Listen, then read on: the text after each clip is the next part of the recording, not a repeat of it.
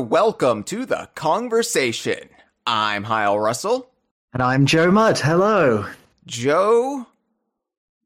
Mudd. Joseph Not Mudd. Joseph. Not Joseph. Joseph, no. Joe Mudsif. How have you been? Oh my God. Yes, very good. It has been a roller coaster since 2018, but mostly good. The bad stuff was pretty much bad for the rest of the world as well. How was your pandemic? Oh, horrible, terrifying. Well, I'm glad you're here in good health. It's been a while. Ladies and gentlemen, for those of you who are unaware, this is Kongversation legend Joe Mudd, who carried the back half of season 2 on his back. I don't want to listen to those days. I'm too embarrassed to the person I was back then. Yeah, I have a sliding time scale where I can only go back and at this point listen to maybe season 7. Season 7's my cutoff point, and then after that it's just no, I'm not that person anymore. And I can't wait to see which seasons are unlistenable to me in the years to come. But no, it's great to have you here. I think your shining moment was the Donkey Kong Land 2 Spotlight episode, which which was just pleased nobody due to my impish editing choices. But I'm so glad we could have you back. I've been wanting to do this for a while. It's tough. It's tough coordinating a time for you and Matt, especially to record, since there is a 5-hour time difference between us. It's always a challenge to figure out a time that works. And then it seems like when times do work, then something comes up. So glad you're finally here. We will finally be discussing Yooka-Laylee and the Impossible Lair today. Joe, I'm going to get your thoughts on the entire game. But awesome. Specifically, we are going to go up to the very end of the game. The last bits we haven't discussed on the Kongversation, including the Impossible Lair itself and the ending. So if you have not played Yooka-Laylee and the Impossible Lair, or if you've not finished it yet, because I realize that Impossible Lair is pretty hard. If you haven't done it... understatement. Yeah. So if you haven't done that and you don't want to be spoiled, this is your warning. There will be spoilers on this episode. So you can bug out now if you want. I won't have any hard feelings, but you will miss our shameless plugging. Check out DK Vine on Twitter. DKVine.com/Twitter. Twitter.com/DK Vine. I'm tweeting my twat every day on Twitter, tweeting about Donkey Kong, Banjo, Conker, Dinosaur Planet, and yes, Yooka-Laylee as well. The entire DKU at my fingertips. Sometimes I give insights, sometimes I just post nonsense. But if you want some joy in your Twitter feed, check that out. But hey, I'm not the only social media manager for DK Vine in the house today. Joe, tell us about Instagram. I mean, let's make it clear. It's Jolly that runs the Instagram. I just help out. You can tell which posts are his because they start with the word ooh, and which posts are mine because they do not start with the word ooh. Yeah, you don't have that much joy in your body to elicit an ooh every time you're getting ready to talk. No, of course, Jolly Roger, the totally real character from off of Banjo-Tooie and subsequent games, is running the Instagram. Joe, you just supervise because we don't know what that crazy frog will get up to, so we have to have an editor. He has been a bit busy, especially this year. He hasn't posted as much as he used to, and he is semi-sorry about it, but semi just there's only so much you can do with this premise. Leave me alone. Yeah, when you're a mayor and you run a tavern and you're a professional thief or whatever, it's hard to also run an Instagram page. I don't think he's ever actually mentioned that he's the mayor, because it's just he hasn't been able to come up with anything funny about the concept. It's just a weird throwaway line in the game, really, isn't it? That it just never comes up again. Yeah. So... Anyway, is there anything you'd like to say about the content you can expect on the Instagram should you subscribe? Minimal. No word. Whenever a funny idea pops into my Jolly's head, Jolly's, he yes. will post it. Yeah, but don't expect weekly posts. Just expect whenever he can come up with something funny, he will post. And And that, sometimes I'll get in there as well. and that's at dkvine.com/Instagram or Instagram.com/pay attention. DKVine _official. The official one, not the unofficial one. No. I think we need to give infected towing peroxide its own Instagram at this point as well. I was thinking the other day, because people still get snared by that delightful little landmine that we laid out all those years ago. I was thinking it's time we might retire infected towing peroxide, or maybe give it a new address that's harder to stumble across, but have a new trap. Something for the modern age. Maybe wiggling sexy toes and bananas. I don't know. I'm open to suggestions, but I've got a camera, I've got a whole lot of bananas, and I've got some pretty sexy toes that are probably in need of a pedicure. So maybe I'll. We do need to appeal to the foot fetishists. That's a demographic we haven't quite snared yet on DK Vine, isn't it? But it's so huge, and I really feel like that could really be what puts us over the top, or I guess under the foot. We will grow our audience by any means necessary, so long as it stays within good taste and doesn't, I don't want like white nationalists coming into DK Vine. Fuck you all. But that's where we draw the line. Yeah, but foot fetishes, sure, the more the merrier. Also, so Joe, as you know, DK Vine has never really been about giving out gameplay tips or tricks. We don't do it.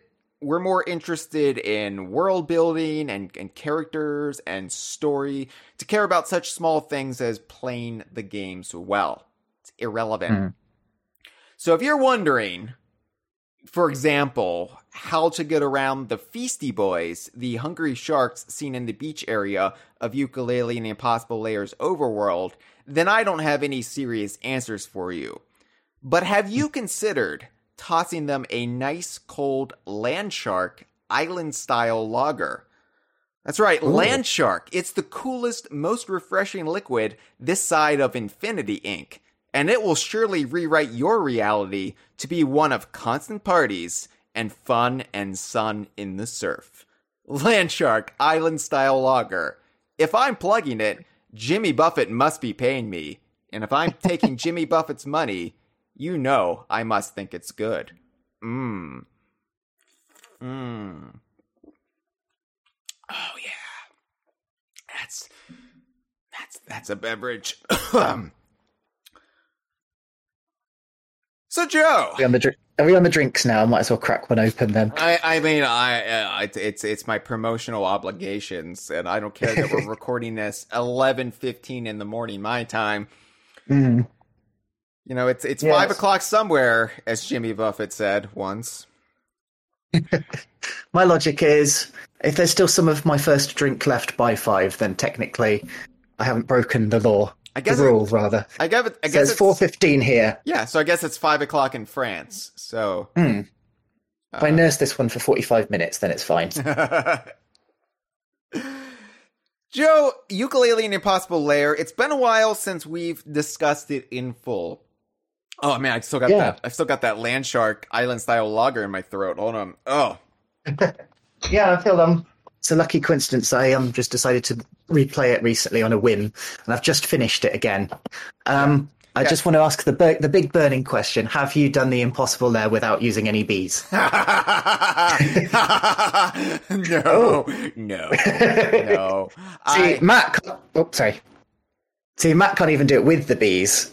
I've managed it with the bees twice, but I've done over 200 attempts at the Impossible Lair. Oh my god! And I've got 44% of the way through.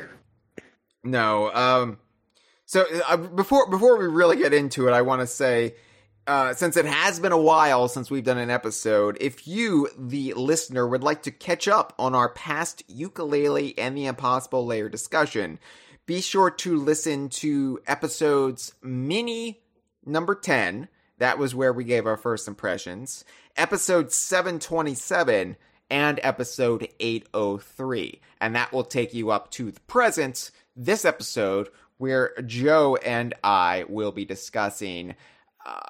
we'll be discussing the whole game, but we're also going to be discussing, in particular, the beach area, the final zone up above Trousers Place, and, of course, the Impossible Lair and the ending. And, Joe, I was actually waiting to do this with you. A while, I don't know if you even remember, but we were breaking down who was going to be on what episode for the Impossible Lair. And eventually it was decided that, Joe... Joe's been playing it. Joe, will be on the end of the game, like Impossible Lair. And we were just trying to figure out a time that worked. And then the pandemic happened, and it just felt like all of the plans just went into disarray, and we went into this weird survival mode. And long story short, here we are finally, almost 3 years after the game has come out, finally discussing the end. But I feel like this is good because the Impossible Lair is so hard that it's given people enough time to beat it, and it may have taken them 3 years. I moved house 2 years ago. My now flatmate and I both had to escape from our difficult living situations. And I casually mentioned, I'm getting a new microphone. I'm going to be on a podcast again soon. Yeah. And for the past 2 years, he's asked me over and over again, when are you doing your podcast? When are you doing the podcast? Eventually I had to say to him, I'll tell you when we're doing the podcast. I don't know why they haven't asked me back on yet, but they keep telling me that they will. So now I know why, because you're waiting for the end, save the best for last. Yeah. No, Joe, you are the climax. You are the raging climax of Impossible Lair. So congratulations there. Thank you. So, Joe, just to clarify, I haven't actually listened to any of the other episodes you mentioned either. So if I repeat any of the same points you've already made before, I do apologize. It's been long enough that I feel like at this point it's almost nostalgia. So it's not really repeating. It's more celebrating the past. Oh, good. Yeah. So, Joe, overall, I want to hear your thoughts on the game. Before we get into the specifics that are required of us, what are your thoughts on Yooka-Laylee and Impossible Lair? Because this is a game that seems to have grabbed you. Yeah, well, it's funny. When I replayed the original Yooka-Laylee as well recently, it was right after playing Banjo-Kazooie on Nintendo 64 Switch. I was like, yeah, this is great. And then I played Yooka-Laylee. I was like, this isn't quite as good in some ways, but it's better in some ways. It's not quite as great as I remember. And then I thought I might as well crack on to Impossible Lair then. And I thought, I don't know if I'm going to enjoy it that much. But it's actually just really, really good. I've been hooked on it. Yeah. I mean, I think that's everybody's, just blunt impression, especially with the original Yooka-Laylee, that the original Yooka-Laylee, it isn't like this disaster that a lot of people make it out to be. It's actually quite fun, and in some ways it does improve on the Banjo-Kazooie formula. I've been replaying Banjo-Kazooie through my DK Vine Done Slow Twitch series, and it's kind of hard to go from Yooka-Laylee to Banjo-Kazooie, because in some ways Banjo-Kazooie is a little clunkier because it's a game from 1998 and Yooka-Laylee is from 2017. Yooka-Laylee is a lot crisper. There's a lot of ideas that just simplify Banjo, consolidate some of the, I guess smooth out the rough edges. And but I still think Banjo-Kazooie is structured better. It's designed better. Yooka-Laylee has almost too many cooks in the kitchen, too many ideas thrown into the pot. But that's not to say that Yooka-Laylee isn't worth anybody's time. It definitely is, especially if you are a fan of the genre or if you're an old school Rare fan. But Yooka-Laylee and Impossible Lair, as we'll be talking many times throughout this episode, elevates the 2D platformer formula in a way that I don't think a lot of people were expecting. I'm not saying it does anything revolutionary, although it maybe it does with the overworld, but it's and also just, the Impossible Lair itself, I think, is quite a nice novel concept. It is. It's almost... So the era we celebrate on DK Vine is of Donkey Kong Country, that trilogy into the N64 era. I mean, that's really the foundational, holy, 7 to 8 years of what we're all about. And I feel like the people at Playtonic, the founders at Playtonic who came from Rare, you know, growing up, they liked games even older than that. Like, it's their games we celebrate, but, you know, they became fans of gaming because of games that are much older and much harder than that. And I feel like the Impossible Lair itself almost harkens back to when games were just brutal and unforgiving. And in fact, they had to patch the game to make the Impossible Lair a bit more forgiving. So, but you're right. I think the Impossible Lair itself is pretty novel. I could go on and on about the overworld itself. It being sort of this evolution of a couple different things, the Super Mario World overworld, the Donkey Kong Country 3 overworld. It feels like, and I've said this before, and I will keep saying it until I'm in the ground, and then I'll come and haunt you, and I'll say it some more. And I'm probably going to be cremated, but, you know, whatever they do with my ashes, you know, I don't know. My ashes will possess you, and then you'll still hear it. I really do feel like Impossible Lair is the rare version of Donkey Kong Country 4 that we never got.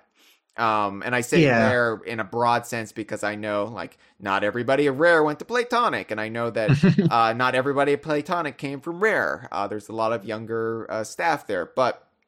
And we know that they wanted to make Country 4 since the DS days, so it could be a lot of ideas they've had cooking since back then. Yeah, but it does feel like what I always thought of for a Donkey Kong Country 4, hypothetical Donkey Kong Country 4. I was like, well, I wanted to take the best bits from DKC 3. I don't want it to go backwards, right?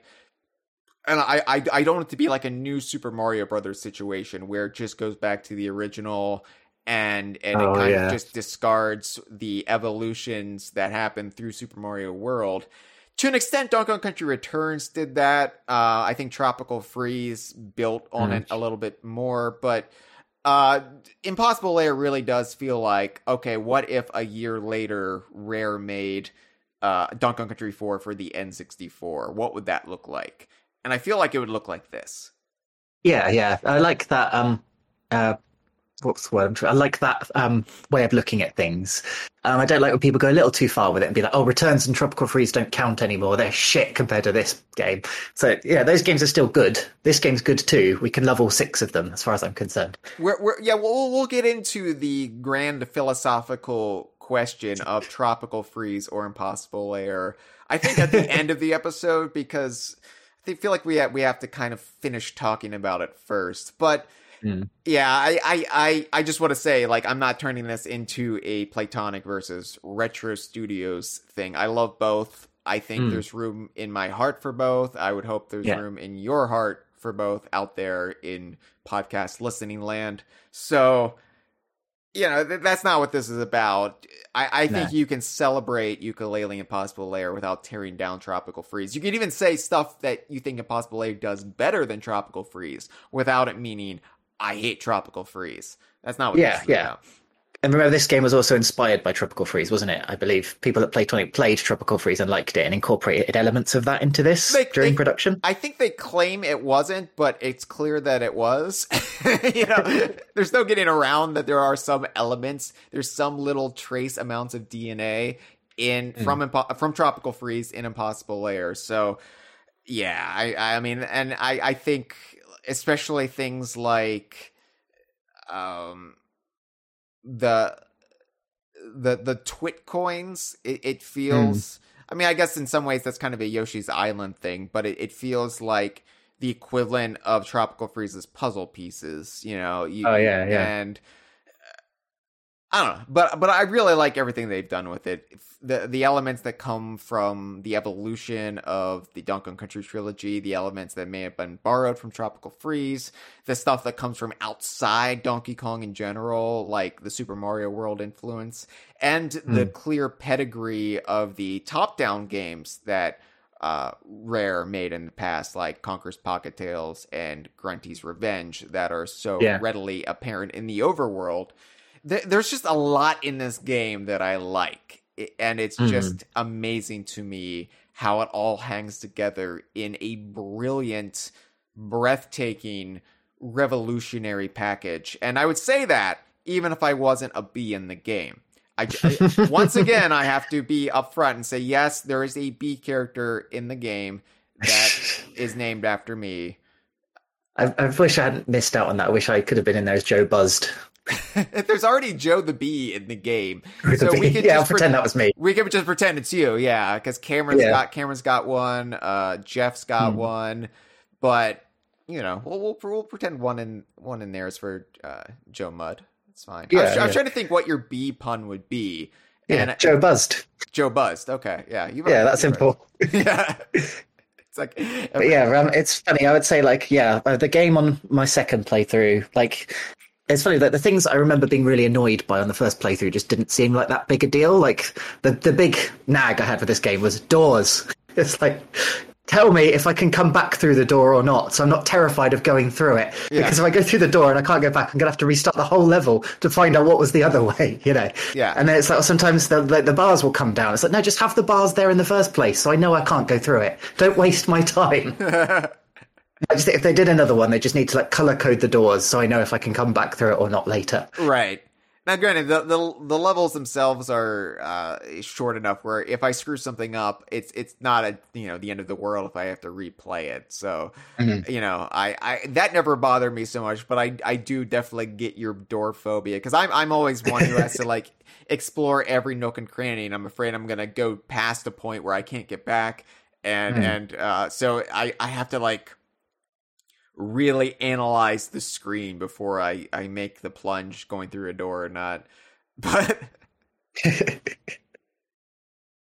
apart from that, it's a pretty good game. Apart from the doors, it's fine. Yeah. I guess there are elements here or there where if they did a sequel, they could definitely improve on the clarity a little bit. For a first attempt at a 2D platformer under their studio, oh my god, right out of the gate, just an instant brilliant. 2 years after they made the first one as well. It's crazy.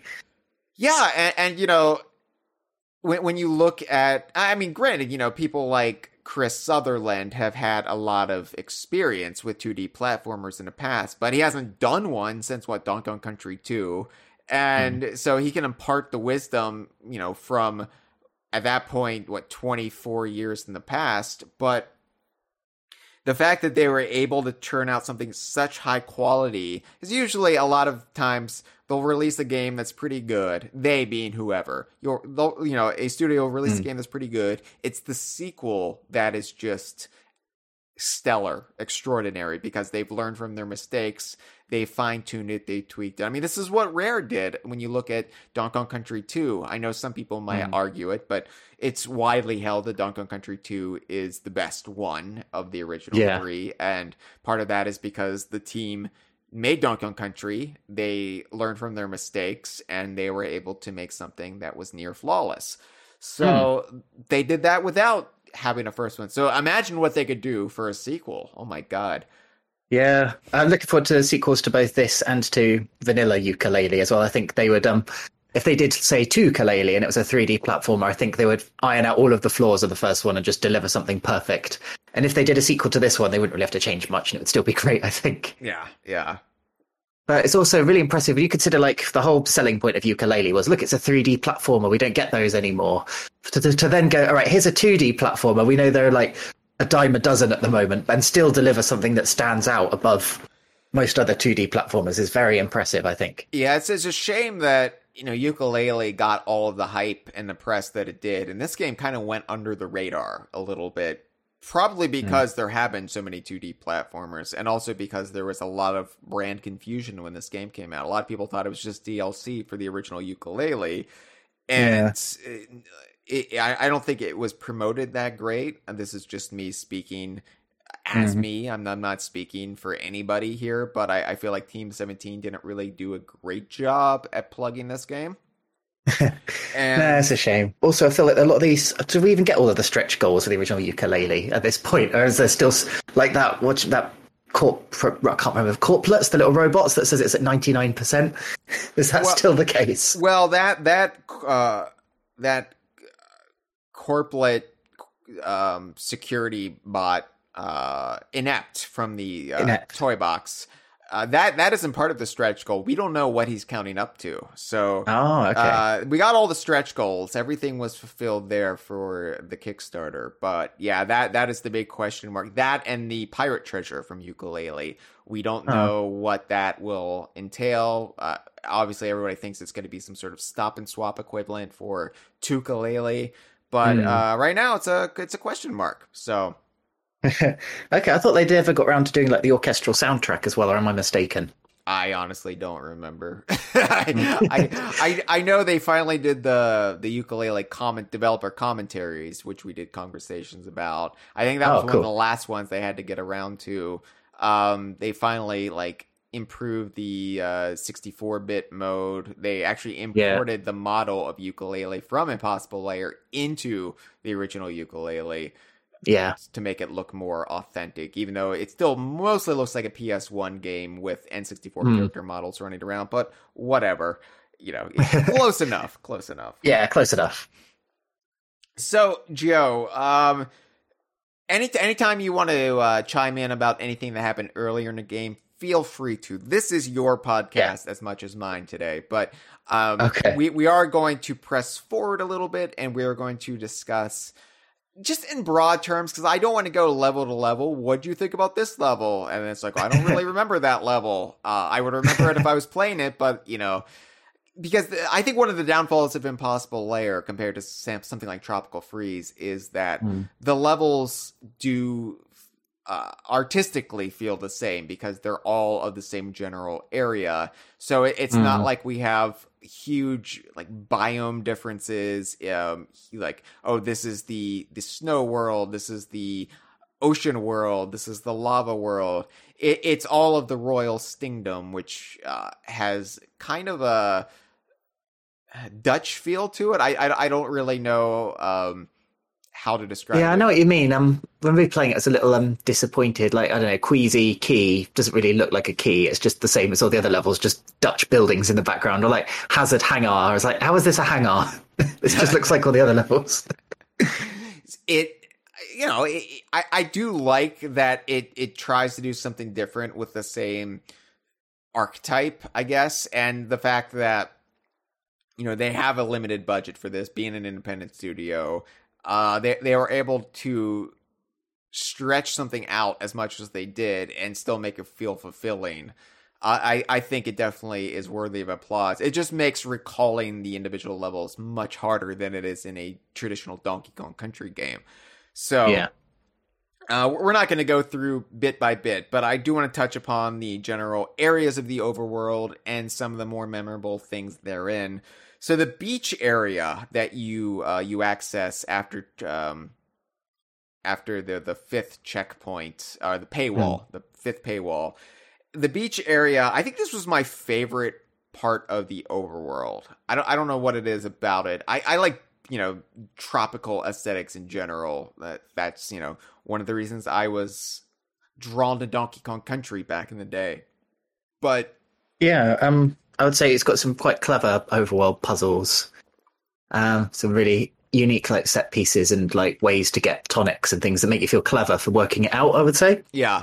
I also really like, and this is something that Impossible Lair does really well, the state changes to the levels themselves and how you can make, the second state change different, how it's something on the overworld influencing that little grand tome portal to the level and rewriting the reality within. So it can be something as simple as the tide comes in, the tide comes out, and when the tide comes in, that makes the level flooded, and when it goes out, then it's not flooded anymore. But I think that there's a lot of really clever stuff going on in the beach area with that. And the level that really comes to mind here is the Boom Bloom Blast? That was great fun, that one. Just because Boom Blooms, the plants that you fire yourself out of throughout Impossible Lair, they are clear just XPs for barrel cannons, and it's obvious. They're not really trying to hide it. And Well, to be fair, Kirby ripped them off first with those stupid floating cannon things. So yeah, Kirby committed the original sin, really. sure. But I will also grant Playtonic leniency here, considering many of the people on this team helped create barrel cannons. So Oh yeah, true. whatever, whatever. I like how the boom blooms feel different enough from barrel cannons, like they play different enough. But if you are a Donkey Kong Country fanatic, veteran, expert, whatever, it will still feel completely natural. Like you're not going to overcompensate or get thrown for the slight variances in the way it shoots you out. It still feels very much like a barrel cannon in a Donkey Kong Country game. Just a little bit different, but not enough to trip you up. I don't know how they work that balance out, but it's fantastic. And I love that we have an entire level dedicated to boom blooming, I guess is the verb. But yeah, that sticks out in my mind in particular, just because I was like, oh my god, it's just a Donkey Kong Country level. Terrific. Yeah. I also really like that this establishes that there is a shore near Yooka and Laylee's home in Shipwreck Creek. Because, it's like up in the mountains, as we're led to believe. But if you go out on the overworld, here is a beach, and it seems to be, the ocean. Well, actually, maybe you can clear up the setting of this game, because I'm a bit confused. So I've read that the entire game is set inside a book, The Royal Stingdom. And it is, in fact, the book that Capital B and Dr. Quack were pushed into at the end of Yooka-Laylee. Is that a load of bollocks, or is that true? So, Joe, okay, for starters, have you ever seen the secret ending to the game that you can only see if... Well, of course you haven't seen it. I don't think anybody's actually seen it. So if you defeat the Impossible Lair in one go at the very start of the game, and don't do anything else, you get a secret ending. Which is pretty much impossible. I mean, it's not impossible, obviously. People have done it, but that's the thing. I think they're unpatched where they added the checkpoints. I think they specifically waited for someone to beat it before they did that. They wanted to see if someone in the world would actually do it before they patched the game, which I thought was quite funny. But now, go on. What happens? Well, no, I'll say that. I'll say it at the end. But that kind of explains a little bit of what's going on. So there's two answers to this. I will explain it as to our understanding if you haven't seen the secret ending, okay? So, at the beginning of the game, there is the Grand Tome of the Royal Stingdom, and Queen Phoebe, she's pulling up, I think she's trying to get Yooka-Laylee out or something, and she accidentally pulls out all of the chapters of the book into little smaller books, and they scatter around the overworld. So every level you're accessing is in the Royal Stingdom, but the overworld itself is Shipwreck Creek and the areas around Shipwreck Creek. So it's basically like they found a cheat to like keep using the Grand Tome idea from the first Yooka-Laylee, but to spread it out into chapters. So every level takes place within the same world, the Royal Stingdom, but the overworld itself is still Shipwreck Creek and Ivory Towers and all of that. Ah, gotcha. Okay. Yeah, but there's another answer to that, which the secret ending gets into, which we will discuss at the end, near the end of the episode, and that will be heavily spoilery territory, because I know most of you listening, I would say all of you listening probably have never authentically accessed this secret ending. I haven't done it. I don't even know if I want to try, because I feel like the true way to play the game is to do it going around through all the levels, getting all of the bees, I think just trying to do the Impossible Lair from the start and getting it all done in one go, which I don't even know how you could do that. It's like Breath of the Wild. You can, in theory, just go straight to Hyrule Castle at the start. Well, not in theory. Lots of people have done it, but then you're missing out on all the game's content, and you want to play the game, don't you? You don't want to skip the game. Right, and the secret ending doesn't really, it changes your perspective on why this happened the way it happened, but it doesn't fundamentally alter anything about the adventure itself. So it's clever the way they did it, because you're not actually missing out on anything if you never access it, but it is just this, oh my god, kind of revelation that might actually explain any discrepancies that we see in the game compared to the previous Yooka-Laylee. Oh, okay. I'm intrigued. Can't wait to get to the end now. And you don't even have to get through the Impossible Lair in one go.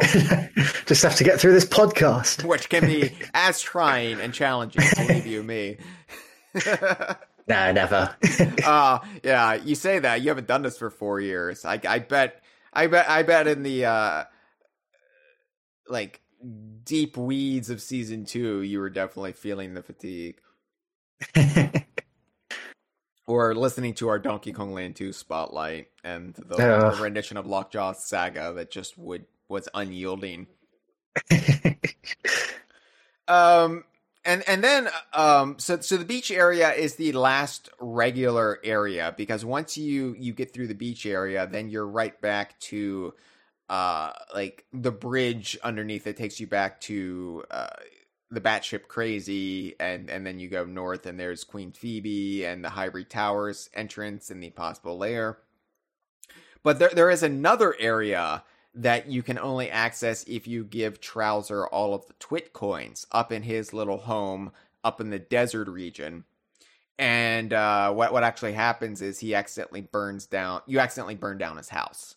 And that opens up a pathway into what's... I don't even know if there's an authentic name for this. Yooka-Laylee Wiki, which doesn't seem to have been updated in several years. And in fact, they also have my name misspelled on it. Oh, I know. Hyde Russell again. It's actually Hyle Russell with one L. So it's not similar. It's the most common misspelling of my name. I thought Russell was a common name, but apparently it perplexes everyone who's encountered it. The editors of Yooka-Laylee Wiki, Greg Mails, anybody who's ever tried writing out my name in anything usually gets it wrong. But it's not anything as catastrophic as Hyde Russell, for sure. No. Do you know what's funny? I've got quite a few I've got quite a few Brazilian friends at the moment, and I've discovered this phenomenon where apparently in Portuguese you have to pronounce all of the vowels, so they all have decided my name is Joey. They go, "Hi, Joey." It's Joe. They go, "Oh, sorry, Joey."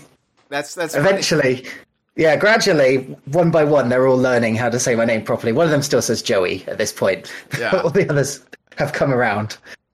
Yes, there are a lot of DKU fans in Brazil. That is one of the huge DKU hotspots. Yeah. So, have you asked any of them if they enjoy Donkey Kong Country or? Well, funny enough, one of them does actually. One of my colleagues is a huge fan of Donkey Kong Country. Yeah. And he's also a gay man like me, so that's kind of the two things we bonded on. That's all you need. The two things that bring people together. Yeah, so shout out to Raphael. I was going to say, God, I mean, but he'd say actually a lot of things have happened since 2018. I did actually meet a guy who had heard of DK Vine and the Kongversation. Oh my God. I know, right? Yeah, Leon Fletcher of Ninty Buzz. Oh. So shout out to Leon as well. Hello, Ninty Buzz. Yes. I've heard of Ninty Buzz, so yeah, it's fine. Oh, cool. Yeah, it's a Bournemouth uni student who he was just trying to start like a Nintendo society, and like me and like a handful of other people turned up. Sometimes just I turned up. We just sat in a cafe playing Super Mario Party or whatever. That was fun. When you say they're trying to start a Nintendo society, that makes it sound like you're trying to start a cult. Nintendo is a cult.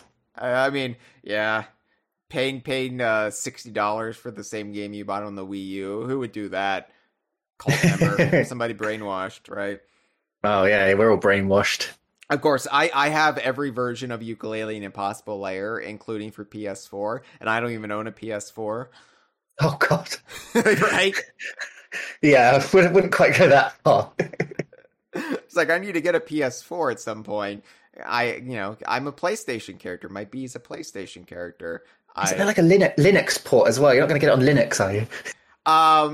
There's not a Linux port for Impossible Lair. There is for the original Yooka-Laylee, yeah. And here's the thing, Joe. I don't know what Linux is. No, I'm not really sure. I've asked around. Nobody seems to know. Was it a thing in like the 90s for a bit? I thought it was like Charlie Brown's friend. I don't know. But I do have the PC version of Yooka-Laylee. I have the physical PC disc for Yooka-Laylee that I got with the Kickstarter pledge, and I'm just like, this has to be the rarest physical version of Yooka-Laylee that there ever was, because what even is this? Like, you need a CD-ROM disk drive, and Oh wow, yeah. Most laptops nowadays don't even have a CD drive, do they? no, mine does, because I specifically looked for a high-end one that does, because I still have a lot of stuff on disk that I will occasionally need to access, and it just makes it easier if I can just pull it up. But anyway, we're getting beside the point, as we do in the conversation. Welcome back, Joe. This is just like old times. Yay! Talking around in circles, and before we know it, 20 minutes have passed, and we don't even remember what the topic of the episode was about. Oh. So anyway, the final zone, as they call it on Yooka-Laylee and Impossible Lair. I can't verify if this is actually what it's called or where they got this information. Usually, if anybody gets information, it was from Playtonic or Daily or somebody who just, provided it. So I don't have any reason to question that it's called the final zone, but it seems like it is a big mystery because we don't know what the final zone is supposed to be.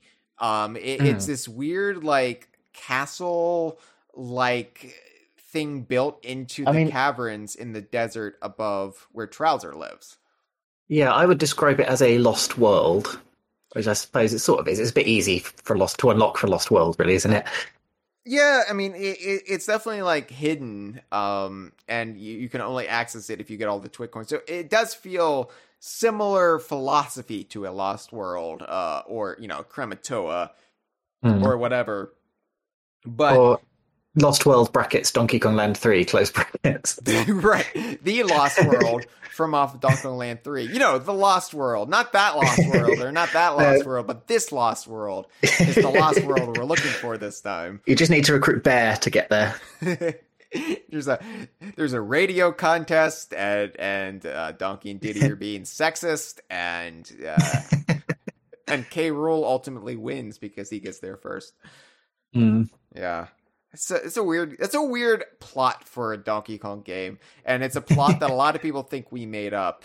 And it's just like, no, that's actually the plot of the game. It wasn't just DK Vine fanon. That's actually what sounds like it, doesn't it? It really does sound like something. It does. But that you can understand why our fanon developed the way it does when we were given stories like that. Yeah, along with, you beat K. Rool on the SNES, can you do it on the Game Boy? Cranky breaks K. Rool out of jail. Yes, they have a jail, apparently. Right, and the rich and powerful can be jailed, unlike our reality, where they just get away with their crimes. Is K. Rool... Wait, did they have, like, a trial for King K. Rool? Is he found guilty and locked up, and is Cranky now a criminal, breaking him out of jail? Oh, Cranky committed treason, but, who's going to prosecute Cranky Kong? Oh, yeah, true, he's a national treasure. To be fair, I don't know if K. Rool is actually broken out of jail or if it was just Cranky orchestrated the banana heist again with K. Rool and just gave him the resources to do it. But yeah, some of our bullshit seeps in, but Donkey Kong Land 3, I swear, we mostly left untouched. Yeah. Anyway, yeah, I don't know if this is supposed to be like a Quack Corp, Dr. Quack's company that was bought out by Ivory Towers. I don't know if that's supposed to be like his lab or like a secret facility he's got running on the side. There's some interesting... It's all full of like smoke and smog and like thorns as well. Like, I mean... toxic waste. I'm just picturing it in my head now, and what I would describe it as is, just a dark, gloomy, abandoned castle, really. Yeah, there's also like a little Easter egg. You can see up in the corner of the overworld, there is a discarded Vendy body. Like it's a former Vendy, or like one of the vending machines of Ivory Towers that's been thrown away, and she's dead, laying up in the corner. And like, of course, Vendy is alive and well on the overworld, of Impossible Lair. So it raises the question, like, have there been Vendys before Vendy? Mm. And that seems to imply there is some sort of connection between Highbury Towers or Quack Corp and this area itself, if they're discarding their old vending machines up here. But Yeah, just an old graveyard for all their old tech.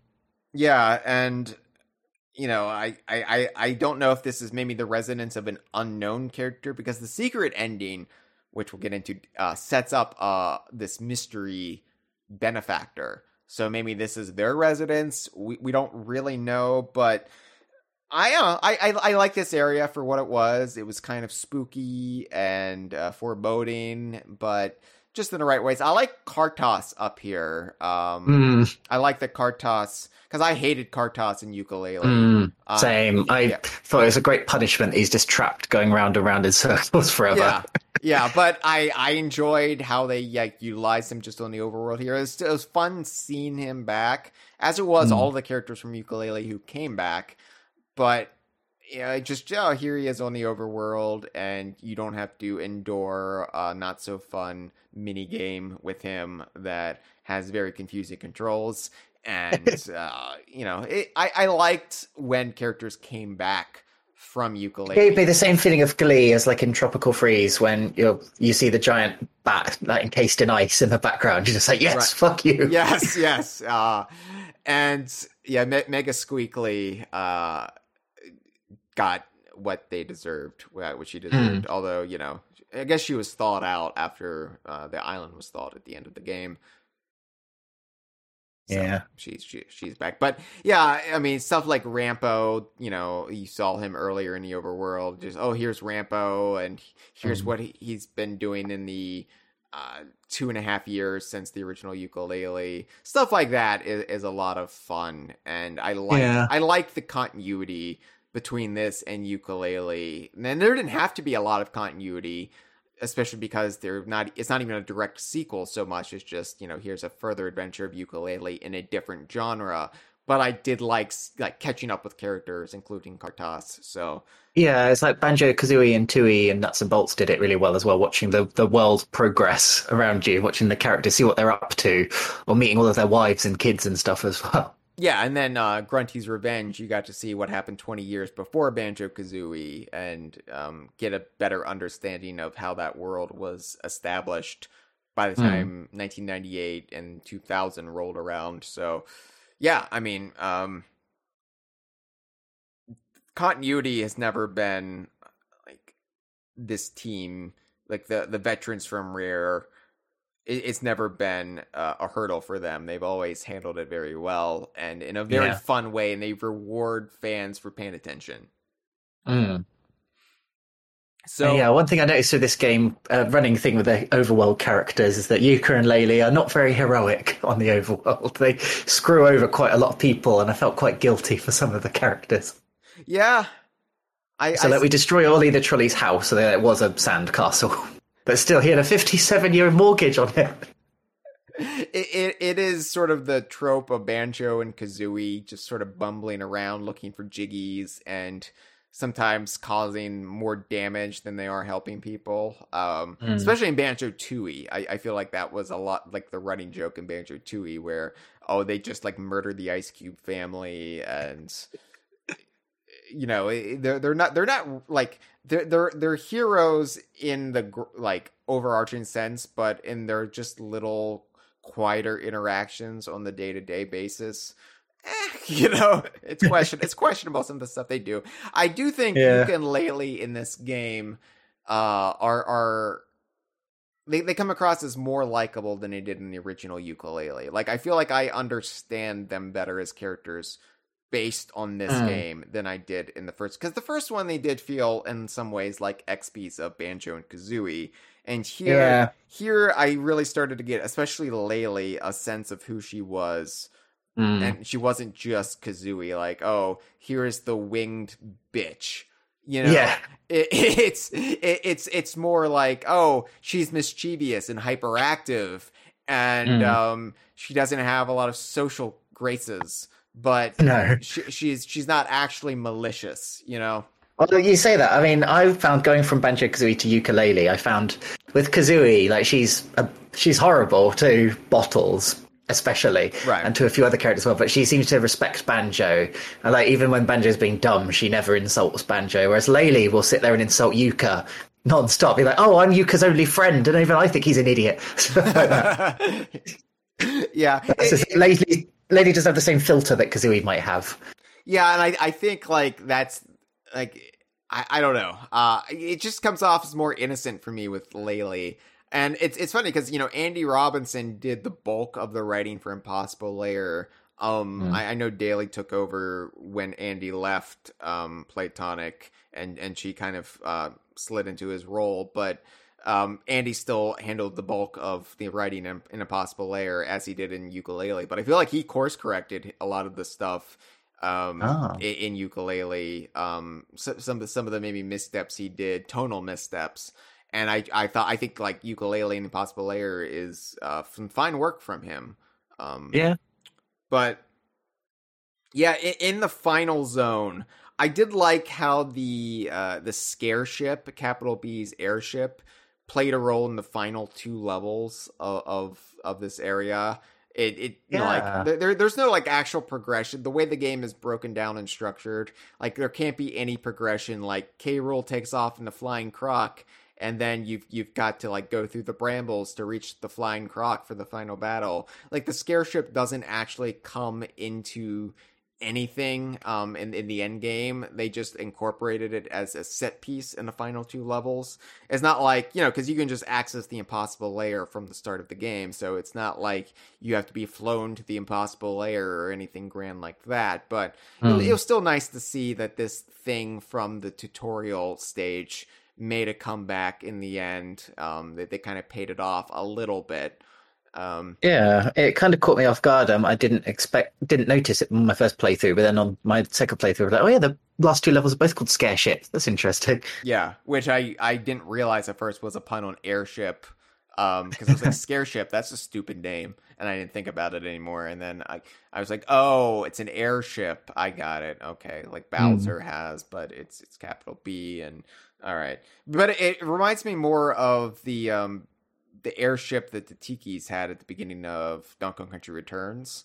That I think it comes back when you're like flying up to is it Tiki Tong Tower, or does it come back in the rocket level from the factory? It comes back at some point. I think so. It's been a while since I played Returns. I need to break out Donkey Kong Country Returns 3D again, but because I'm not gonna dust off my Wii anytime soon. That's for sure. No. You could do that in the comfort of your own home. Yeah, I don't need to like if I'm gonna waggle in my own house, it's gonna be the context is gonna be completely different. Let me tell you. I have my waggle time and I have my gaming time, and I don't like to mix them. Yeah, it's interesting. I think I might have talked about it maybe during the Dixie Kong podcast. How I thought I'd play Donkey Kong Country Returns on Dolphin in HD, and I do not recommend it because it doesn't look good. It breaks the illusion of a lot of the graphical effects. Oh, really? You're like, oh, that's not real. That's just like a texture in the background. Those aren't real hills stretching off into the distance. Whereas the 3DS actually holds up really well. It has the illusion of depth. It's just to this day, I can't tell the difference in the graphics. Really, I think it's just a really flawless conversion. I mean, a lot of people complain about the frame rate, but the frame rate doesn't bother me, honestly, probably because I'm an old man who played games back in the day, as Cranky would say, and like stuff like Donkey Kong Land doesn't faze me, you know. So to have something that's a little bit lesser fidelity, a little bit blurrier, and with less frame rate, I'm like, yeah, whatever. This is fine. I've never been a frame rate snob, really.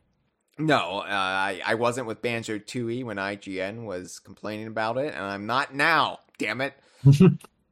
Well, I've made the upgrade to 4K on my computer, and I've become a 4K snob. So like, I don't, someone will show me their new TV. I'm like, is it 4K though? Thing is though, my computer is a Frankenstein of old parts. I call her Cher because she's had so many new parts installed. Ouch. Yeah, basically, it can't really run anything in 4K more recently than 2009, but still, you could put YouTube on 4K. So there's that. Yeah, I call my computer Sonny Bono because of the time it hit a tree. Oh, Oh, take that, Sonny Bono. you know, my computer is strong enough to run old games, but not. I don't know. Yeah, carry on. All right. Well, the final zone.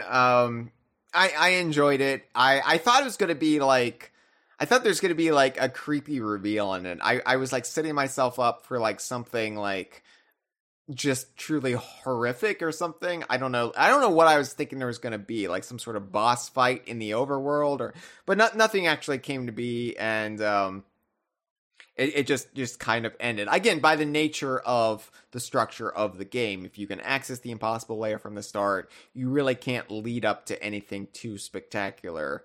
So I get it. But for me, the true ending, the true final level of the game is going back to Capital Causeway, the first level in the game, and accessing its altered state, which in this case is access once you can jump up, once you have enough battalion guards and you can jump up on their tents, you can reach the Blammphibian Angler, who is named Rodney, by the way. We learned his name was Rodney. You can access him, who's been sitting above the Grand Tome, the chapter that has Capital Causeway in it. And I think at first it's just his fishing rod are left behind, and then he shows up at some point. But if you talk to him, he will cast his rod into the chapter and rip out the entire capital of the Royal Stingdom, and he'll have it on his line, which alters then the level itself to be this post-apocalyptic nightmare, which I thought was really clever. Like, the fact that they thought of a way to alter every level in the game for a second level based on the bones of the first level, and that they were able to keep every alteration fresh and interesting and also logical to the events of the overworld is probably one of the greatest creative feats that I can lay at the feet of this team.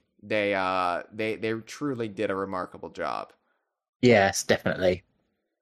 And that's interesting. It's like a critique of Donkey Kong Country 3 is that every level is a gimmick level, really. So it's cool that this game has the normal version of every level and then the gimmick version of every level. Yeah, it is. And it also shows that they were smart about their budget, that they were able to, like, instead of having to develop like double the amount of levels, they were like, what if we change the levels that we have?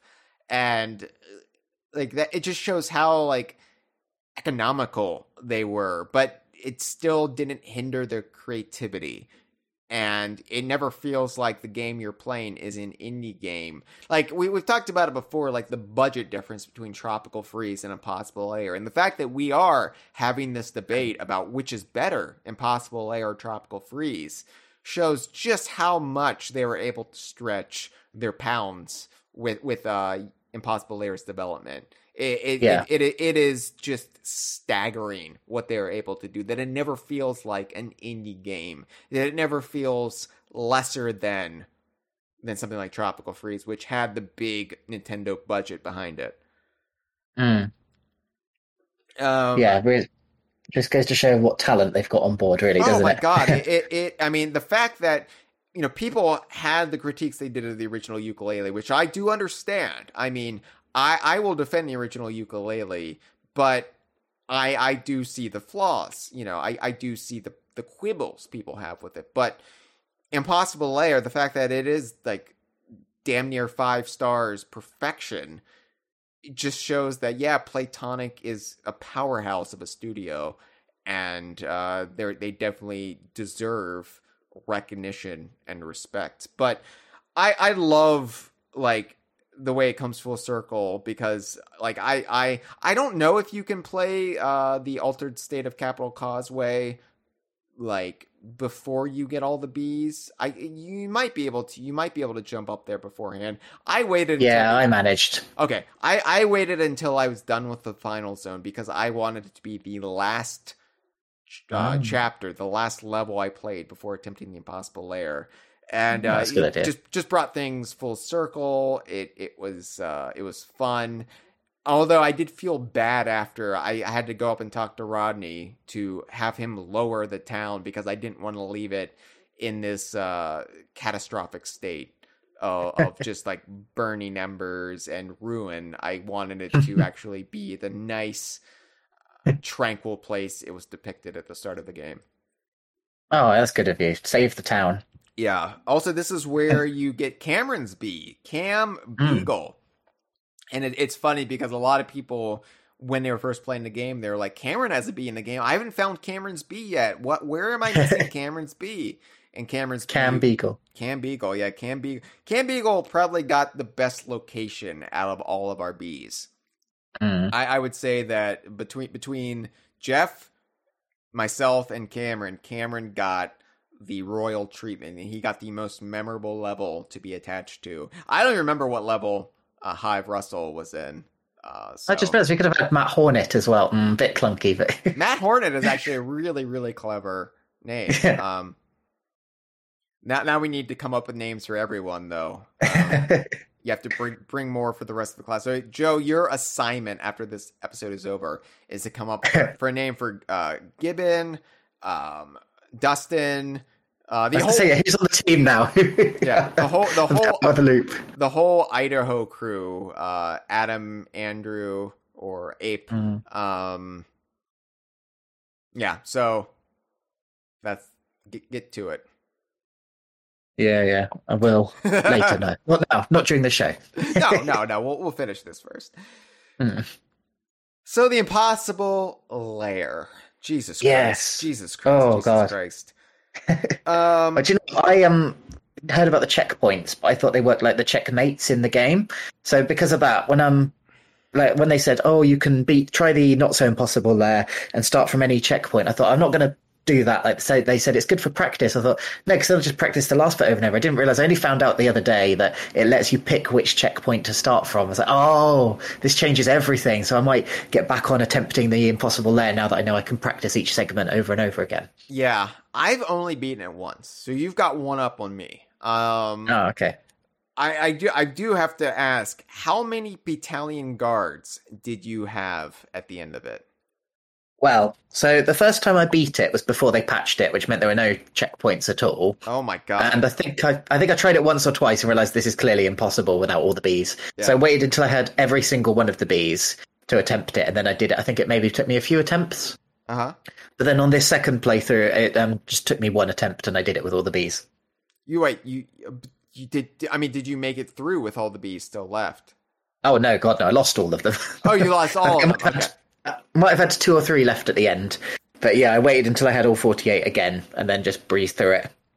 I beat it, and I remember having 0 bees left, which really... I don't think I had Laylee left by the end of it. It like, my hands were trembling. I was playing it on the Switch in handheld mode, and I just remember, like, the screen shaking because my hands were shaking so much. Sweat pooling on the Joy-Cons. Just... I find that with this, with the Impossible Lair, there's often the dilemma of when you lose Laylee of, do I carry on without her, or do I go back and risk getting hit and dying and having to start over again? Yeah, I lost Laylee in the final countdown part where it's basically like you don't really want to go back. So I had to just make the call. Well, I have the checkpoint, so I'm just going to push through, you know? I enjoy how varied the Impossible Lair is. I like that they broke up the final battle with capital B across multiple stages. That felt very Donkey Kong Country, like 2 to me, like where the final battle with K. Rool is broken up in two stages, the Flying Croc and then Crocodile Core, and Donkey Kong Country 3, I guess. But I like that, you know, rather than this long protracted battle, I guess the final battle with him is pretty long, but rather than having it be this like large part of it, that it keeps things fresh. Like you've got the Impossible Lair, like the obstacle course, and then here's a part where you fight Capital B. And then you're done with that, he runs away, you do some more platforming, then a fight with Capital B. Yeah, I find it annoying, like, if you're trying to beat the Impossible Lair, you have to do the first battle with him every time. And that becomes a chore because it's really easy to just get all 4 or 5 hits on him without him getting a single... You can actually send him off before he even has time to try and attack you. Right. So I wish there were an option to just skip that bit and just start with the platforming while attempting the Impossible Lair, but I suppose that would defeat the point, really, wouldn't it? Yeah. I liked the battle with Capital B, the final battle. It felt more like, you know, I was wondering if it was just going to feel like a remix of K. Rool fights in the past, sort of like Lord Frederick did in Tropical Freeze. And I guess, you know, maybe there were some elements in there, but it mostly felt fresh and unique. I mean, it's borrowed from a lot of different platformers too, so... yeah, and there's only so much you can do with the genre where, oh, you know, he's shooting out like these gelatinous plasma lava orbs, and they you have to, you know, evade them, and you have to look for the gap in the line of them, and but there's a conveyor belt floor that's pulling you back and forth, and it just a lot's going on. And where they get you, of course, is not so much in the fight itself, but how frazzled and frayed you are by the time you get there. And you're looking at the number of bees you have left, and it's cool visually. Like, there's no hit meter on Capital B, but you can tell how close he is based on the number of bees he's got flying around him. Yeah, so, that's a cool detail. Yeah, so you might not know exactly how many it is unless you know your quick counter, but you still get the general vibe of how close he is to defeat. And of course, he then changes up his attack the closer he gets, which adds an element of stress. Like, the further we go, the more I'm not going to know what he's doing, and I'm not going to have his attack patterns memorized. And oh my god, what's he going to throw at me after the fight? And that, you know, it's devious. The whole thing is devious because it's designed to break you down mentally. Yeah. And I mean, it's a gauntlet. It is. I don't know. Would this be the hardest thing? If we were to say Yooka-Laylee and Impossible Lair was a Donkey Kong Country game, let's say it is the 6th in the lineage after Tropical Freeze, would it be the hardest thing in any Donkey Kong Country game, minus the time trials in the retro games? Yeah, I'd definitely say so. Just the whole Impossible Lair. Do you mean just the battles, or so do you mean the Impossible Lair total, or do you mean like the individual battle at the end? I mean the Impossible Lair total from start to finish. Oh yeah, definitely. Yeah, definitely. Even the hardest thing in the whole series, I would say. Yeah, I would say trying to get those shiny gold medals in Returns and Tropical Freeze are still harder. Have you tried? I would not bother. I've tried. It's miserable, and Professor Chops is a lot more of a hard ass than Capital B, apparently, because he leaves you no room for error. Where at least with Capital B, you can change up your strategy. So it's like those stupid memes about the game's villain versus the real villain. The real villain is Professor Chops. I completely agree. Fuck him. And, you know, we'll talk about some twist endings for Impossible Lair here in a bit, but I would not be surprised if we ever get a third entry in the Returns Tropical Freeze duology. I would not be surprised to learn that Professor Chops was behind it all from the start. That would be great. It's like, you all scoffed. You all said I didn't belong in this game. You all said, why didn't they just use Troff and Scoff from Donkey Kong 64? They already have a pig. You know. Yeah. Why didn't they just use Wrinkly Kong's ghost? Well, guess what? I killed Wrinkly. Oh my god, that'd be amazing. I switched out her meds. Pushed her down the stairs. How did I know the pharmacology? I am a professor, am I not? Anyway, yeah, and then you finally beat capital B. And I knew this was coming. I don't know how I called it. Maybe it was just being around the block long enough. I knew there was going to be a countdown. I knew there was going to be a Metroid style, like, self-destruct. We have to escape from the Impossible Lair before it blows up kind of deal to end it. I knew just the end of the capital B fight would not be the end. And as soon as it happened, I was like, is it going to happen? Am I right? And I was right. And it was one of those times where I wasn't happy to be right because I was ready for it to be done. I had to pause the game and just put it down for a hot minute because I was so at the end of my rope. But then I didn't want to lose all of my momentum, and because I was afraid if I took too long of a break, then I would, be sluggish in my response time and I would just screw it up. Yeah, it's funny that just made me think of Canary Mary. Then, where after button mashing, you have to stop to kind of let your wrist recover and then carry on with the tapping.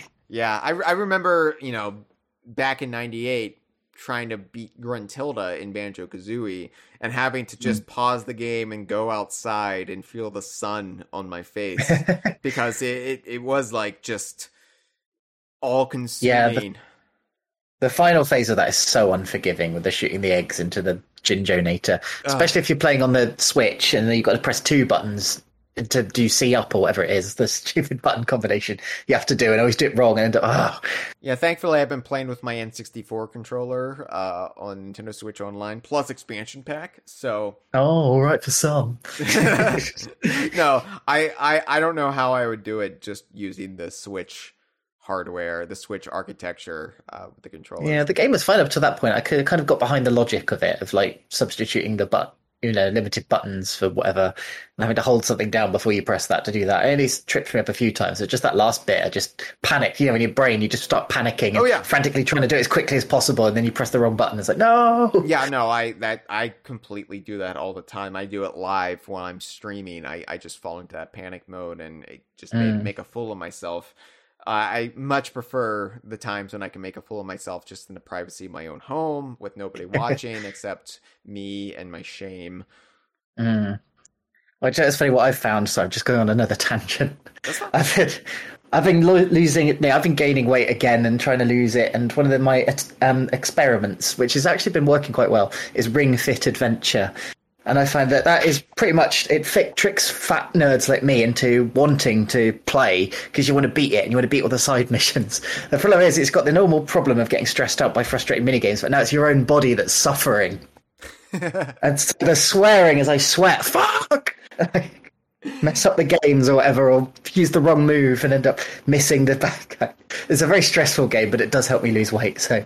Yeah, it's a shame they didn't release that Banjo-Kazooie Connect game that they demoed, where you moved Banjo and Kazooie around by like swaying your arms back and forth. Yeah, because that would be a game I would be all about, trying to stay in shape, stay physically fit. Banjo-Kazooie. I don't know, that's terrible. No, that's probably better than anything it would actually be called. So I'm all about that. Anyway, the self-destruct countdown. I am relieved that it wasn't one of those deals where you had to run back through the entirety of the Impossible Lair that you've already you progressed through. I'm glad it wasn't just like, now go through like backwards and yeah, I think that would have just wound me up way too much. I think having to do the same bits again would have just been yeah.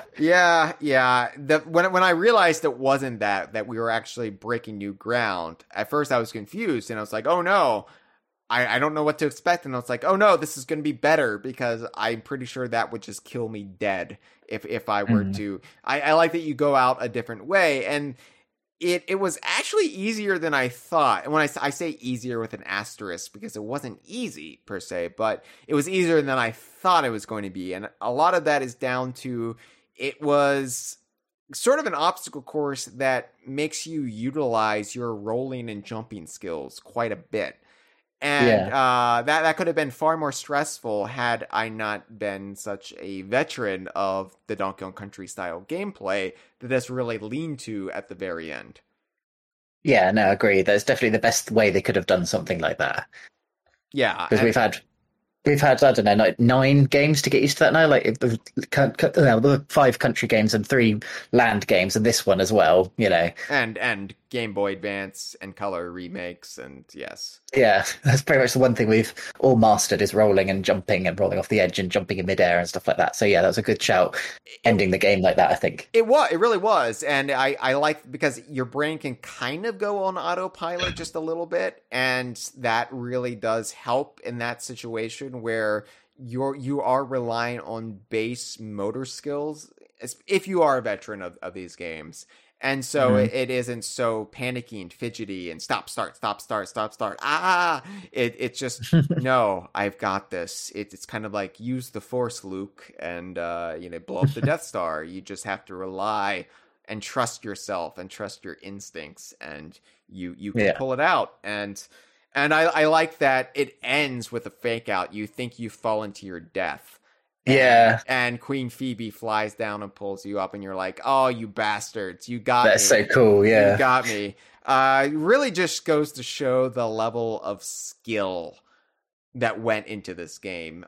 They were so confident in that they could do this game, and it's designed so well. I mean, don't get me wrong, the Impossible Lair is a bastard and a half.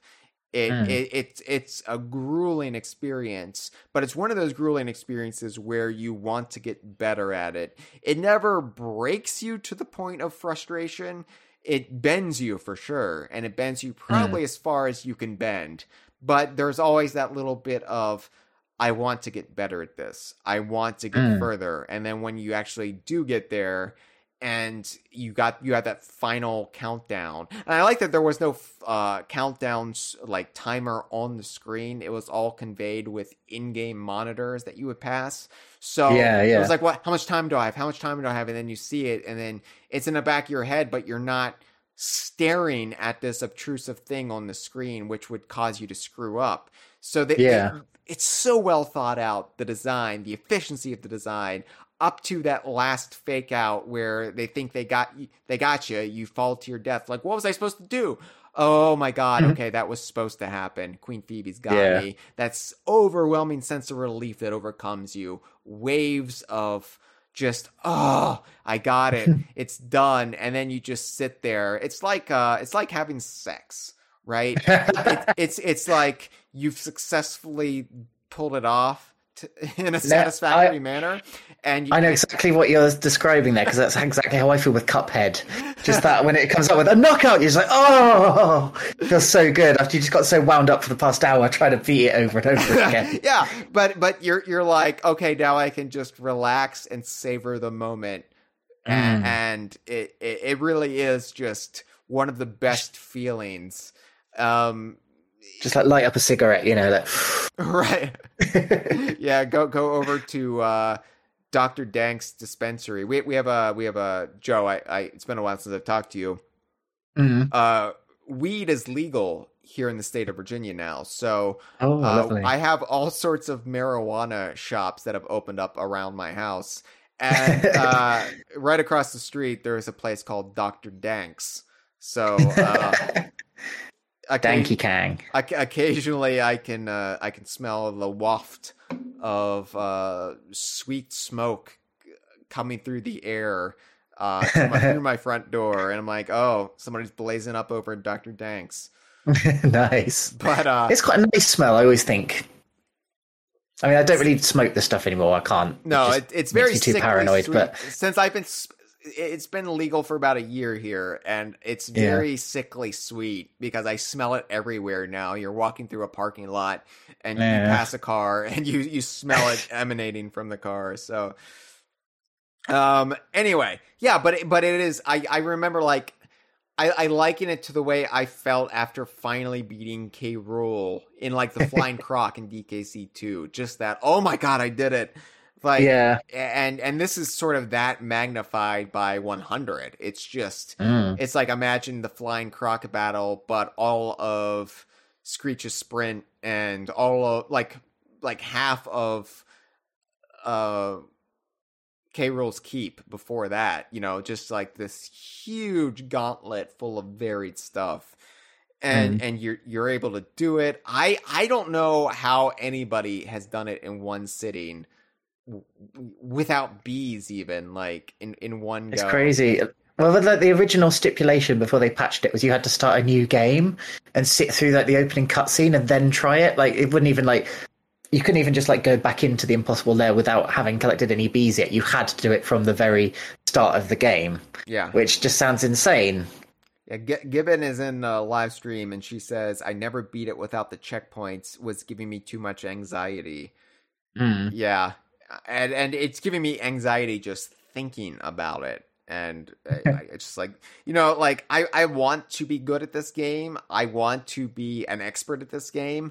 I don't know if I have the physical stamina, fortitude it takes to do this. It's almost too diabolical. It's almost too devious. Like they almost went too far with this. Interesting. I would say I would say that patching the checkpoints in maybe made it too easy. It doesn't seem impossible if you know that you can just keep trying from the last part, especially if you've got like for my checkpoints, I've got 8 bees left on the final checkpoint, and that was enough to get me to the end. So it took me 2 attempts total on my most recent playthrough. Yeah. And I just think it was much more terror-inducing, feeling like if I died, I had to start again from the beginning, especially with the number of attempts I'd had as well, like mocking me, like racking up. Yeah. I don't know. I want to keep playing it. And it's one of those things where, this might be fun to take a crack at the Impossible Lair again,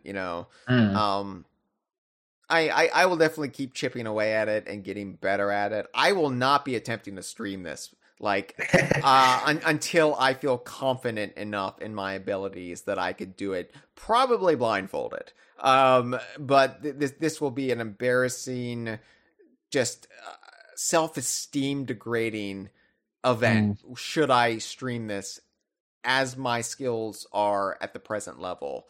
It's just not worth it. It's not worth the blow to my self-esteem. Well, actually, it's been a few years. Did you ever manage to 100% Donkey Konga 2? Joe? No. We don't bring that up. Sorry. I could do it. I just need a willing, able, skilled bongo partner to get me through Gorilla Duet mode. Okay? Oh, okay. Yeah, because Gorilla Duet mode, as I've often described, is a challenge because they make it harder if you're doing it single player. But if you have somebody else to handle half the notes, then you could theoretically do it. I've gotten so close, but there are a few songs that are just nigh impossible to do by yourself. It is honestly probably harder than doing the Impossible Lair in one go without any beats. Yeah, but the difference is Impossible Lair is a good game that we want to finish. Yeah. I do like some of the graphical elements of Donkey Konga 2. I enjoy that it seems to take place in the Donkey Kong Land worlds. That's fun for lore and continuity. There's a Radley bridge, a bridge they did dedicated to the animal buddy Radley. I appreciate that. Was it spelled correctly this time? Well, it wasn't spelled at all. So okay. Yeah, but I like to imagine that the bridge itself is called like the Rattie bridge, the Radley bridge. Because Gruntilda misspells Radley in Grunty's Furnace Fun because that's one of the incorrect options I think like who is this character, and it's Histup, but one of the fake choices is Radley, and that's spelled wrong, and it's spelled wrong in New Donk City. So I like this running joke, this cross-studio, cross-company running joke that nobody can spell Radley correctly. Or Russell. Or Russell, yeah. I find kinship with my coiled, dong-shaped friend, Radley. So... So Queen Phoebe pulls you out of the Impossible Lair. You are back on the overworld, back at the entrance to Ivory Towers, and she thanks you. Capital B. We don't really know what happened to Capital B, do we? He passed out in the self-destruct sequence. So is Capital B presumed to be dead, or? Oh, he's not going to be dead, is he? Of course, he'll be back for the sequel. No, of course. Well, we've seen him. we've seen him since then, have we Hmm. not? Was Mighty Fight Federation after Impossible Lair? Oh, God knows. Yeah, so yeah, Mighty Fight Federation had an appearance of Capital B. Now, where that took place in the timeline, we don't know. But anyway, but he's basically defeated. The Impossible Lair is implied to be destroyed, and Yeah. Queen Phoebe's thanking you, and then she just casually drops the fact that she is Capital B's sister. Dun, dun, dun, dun, dun, dun, dun, dun. That's one for the British listeners. Oh, all right. Yeah. I won't even ask you to explain it. We'll just leave that for our British audience of the conversation. And then there's this like record scratch moment where the music cuts out. They actually have a record scratch, and she reveals that she will report what Capital B did to the Vile board, of which she is a board member. Now, Vile is the evil organization that was mentioned in Yooka-Laylee. The reveal in that game was that Dr. Quack was actually a member of Vile. Capital B is not, and Dr. Quack was reporting Capital B's malfeasance to Vile. And here, Queen Phoebe is also part of Vile and is also going to report Capital B's crimes to them. Now, this is interesting because up until this point, we thought Queen Phoebe was this virtuous, Snow White, like just purely innocent character. And now, oh no, she is like the fact that she's Capital B's sister is almost incidental. It almost doesn't matter because she is actually part of this evil organization. And it's like, wait a second, what? So I don't know how I felt about this twist at first because it almost felt like too much of a 180-degree like turn. Like, it's a bit weird, isn't it? I do notice Dr. Quack's absence from this game is quite conspicuous as well. Like, because they didn't forget him because his logo's everywhere, and you've got the grenades with his face on and stuff like that. So they've definitely got like a grand plan here. So I'm curious to see where it's all going. Yeah, it's interesting because I didn't expect this game to have so much in the way of story continuation and just accumulated lore. Like, I thought, oh, this is going to be a different genre. We will get callbacks and fun things, but it won't be essential to the story. And now I'm thinking, no. Like, I'm sure you can play the next game, whether that's Yooka-Laylee or whatever. I'm sure you can play that without having played Impossible Lair. But I do think there will be stuff that will be all the richer if you have played both games. So definitely. Yeah, I mean, the more I thought about it, the more I liked this because it was like it definitely doesn't make what Capital B in this game did in this game right. Like, he's still the villain, he's still up to no good, but it definitely paints Queen Phoebe in a different light. Like, yeah, well, she says that she's only been the queen for like 1 week. It's her first week. Yeah. Which kind of hints in that she's not as pure as she appears. You know, we only know she seems good because she's just started, but we don't know yet. Right. And like I said, this is the second game to end revealing that a character is part of Vile, and in that case, it was a villainous sidekick character. Here, it's the basically third protagonist of the game, the one you are seeking to help, and so this is more of a gut punch. So it's just like, whoa, okay, but it is exciting. Like this notion of Vile, this evil organization. Now we know 2 members that are part of it, and it's just like, what is this going to like look like? What is this going to manifest as the lore of Yooka-Laylee continues to unfold? And like I just imagine like this like boardroom, these cutscenes of like Queen Phoebe and Dr. Quack and whomever else will be there, characters who might not have even been revealed yet that are waiting to be introduced. I don't know. It's exciting. Yeah, very exciting. I'd say the only thing that's missing lore-wise, or I suppose they can't just do everything that Banjo-Kazooie did, is it'd be interesting if Capital B got a new form in every game, like he got horribly bruised or disfigured by the events of each game. Well, I think they're going with the K. Rool route with him, where he has a different design, a different maybe not so much persona, but a different like agenda and a visual motif to go along with it in each game. So, the first game, he's just the businessman. He's Donald Trump. In this game, he is a dictator, a tyrant, Donald Trump. We've seen him in Mighty Fight Federation in his golfing clothes. So I think each game they're going to change up his appearance, which is exciting to me as somebody who loves K. Rool and his different identities. I don't think they're going to portray it like K. Rool, where he's having a full-blown identity crisis, but I think it's still going to be more along those lines than Gruntilda. Yeah, just being more and more. Death becomes her kind of just degradation of her bodily self. Yeah. So that's fair enough. That works for me. Are you ready to learn about the secret ending? Yes, tell me all about it. So this is the secret ending that you get if you do the Impossible Lair in one go.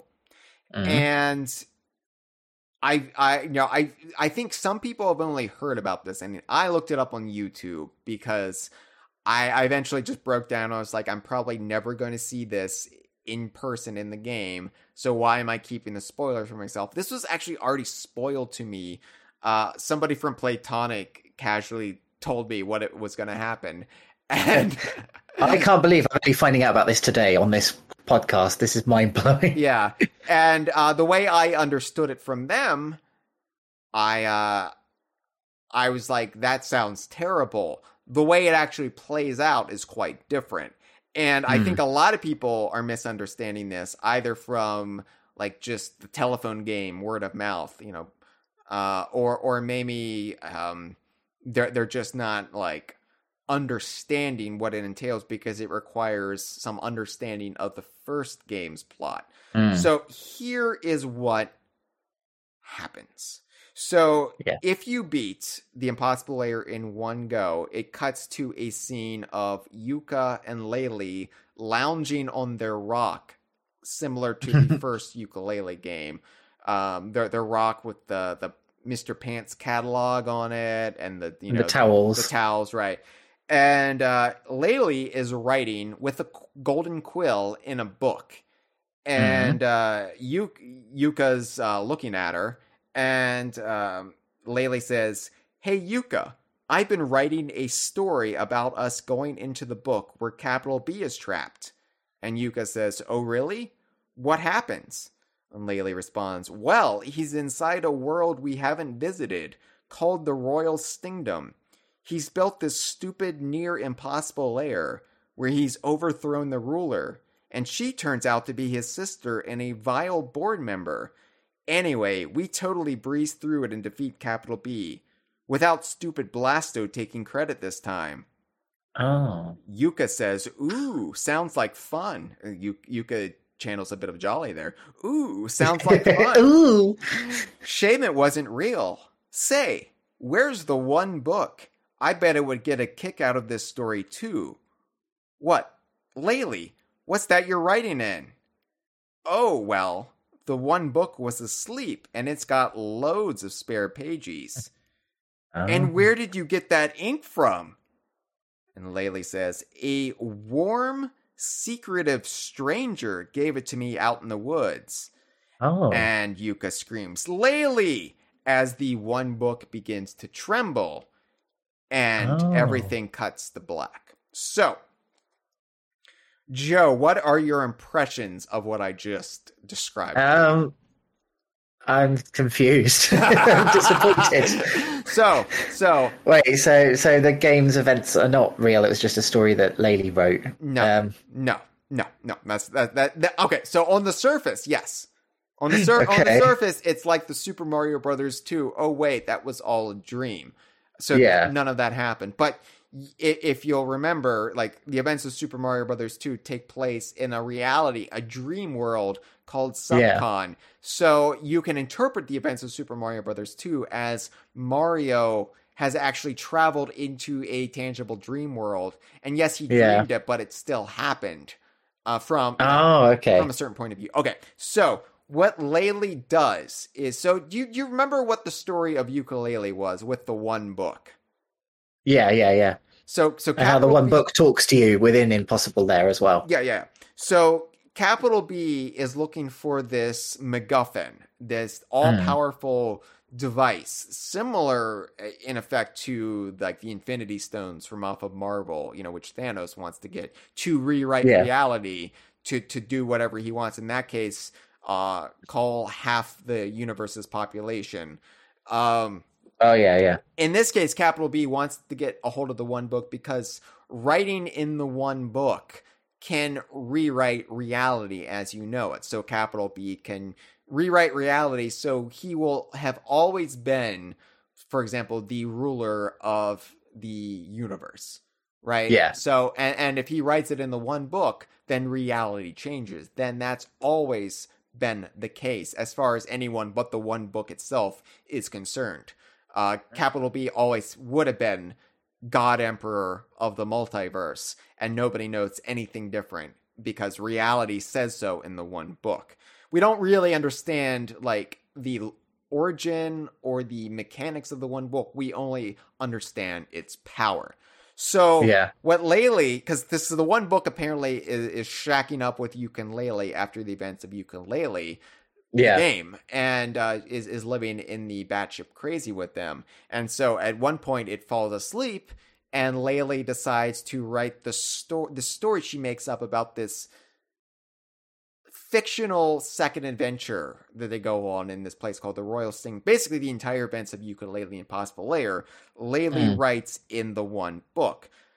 And by doing that, she rewrites reality so that the events of Yooka-Laylee and Impossible Lair have actually happened. So what Laylee that is crazy. That is deep. Yeah, that is a mind twisty ending. So basically what happens is the moment where Yooka cries out Laylee and the book is trembling. You have to look up the cutscene for yourself on YouTube. Yeah, I'm confused about this. Like, I'm picturing it in like the original Yooka-Laylee art style, but I suppose it still looks like Impossible Lair's overworld. It looks like the original Yooka-Laylee's art style, just a little bit more low res.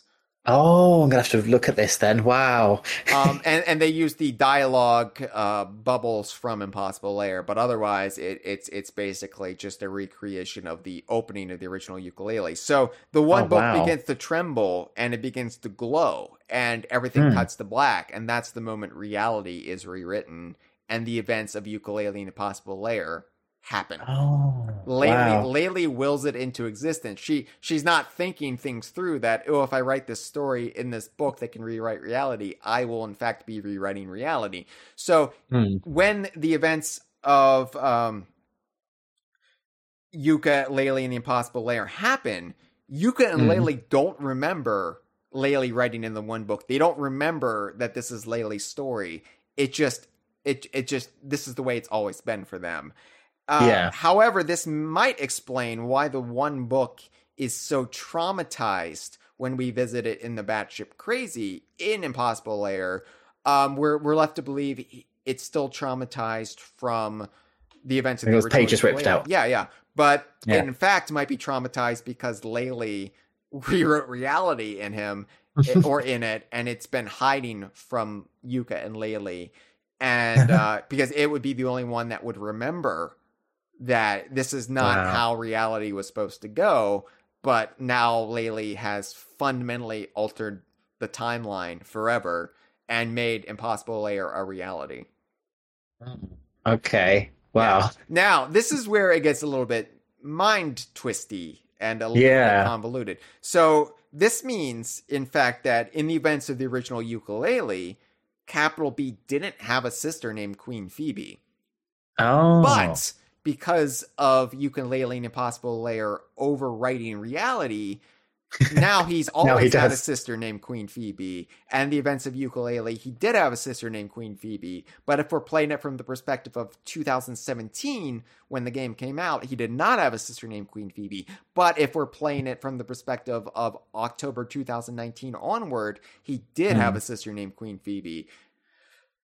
And okay. Oh, wow. Now, this is where there's a bit of a paradox, and this is where it gets really fascinating. So we know from the lore of the Royal Stingdom in Impossible Lair that the Infinity Ink that they process in the Royal Stingdom, that is what is used by the ghostwriters to write with the quills the grand tomes of the original Yooka-Laylee and the world of Brawlout in Brawlout and Mount Zapcrackle in the graphic novel by DM Cumbo in Dream Prison Press. Okay.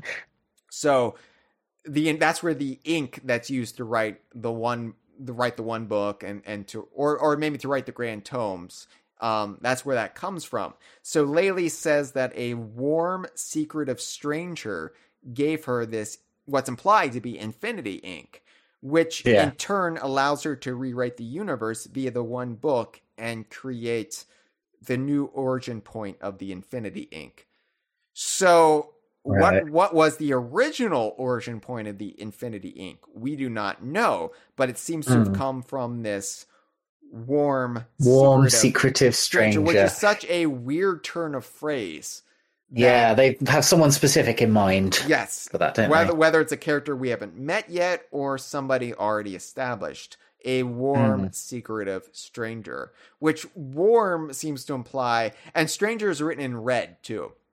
In the dialogue bubble, because in the dialogue bubbles, whenever they're referencing a character outright, they will put their head next to their name or to the name that is outright referencing them, so they know who we're talking to.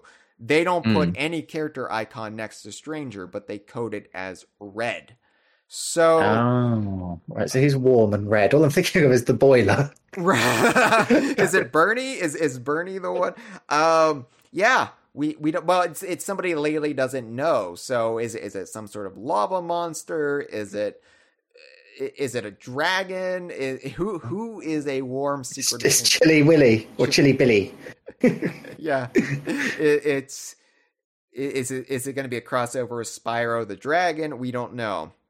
Very interesting. We don't know. So yeah, but this does create a paradox as far as the origins of the Infinity Ink, and it gets very confusing. But I've seen people say, "Oh, this means the events of Impossible Lair never happened." No, they did happen. That's the whole catch with the one book. I've seen people say that, "Oh, the overworld itself is in a book." And none of this actually happens. No, it does. The overworld is Shipwreck Creek.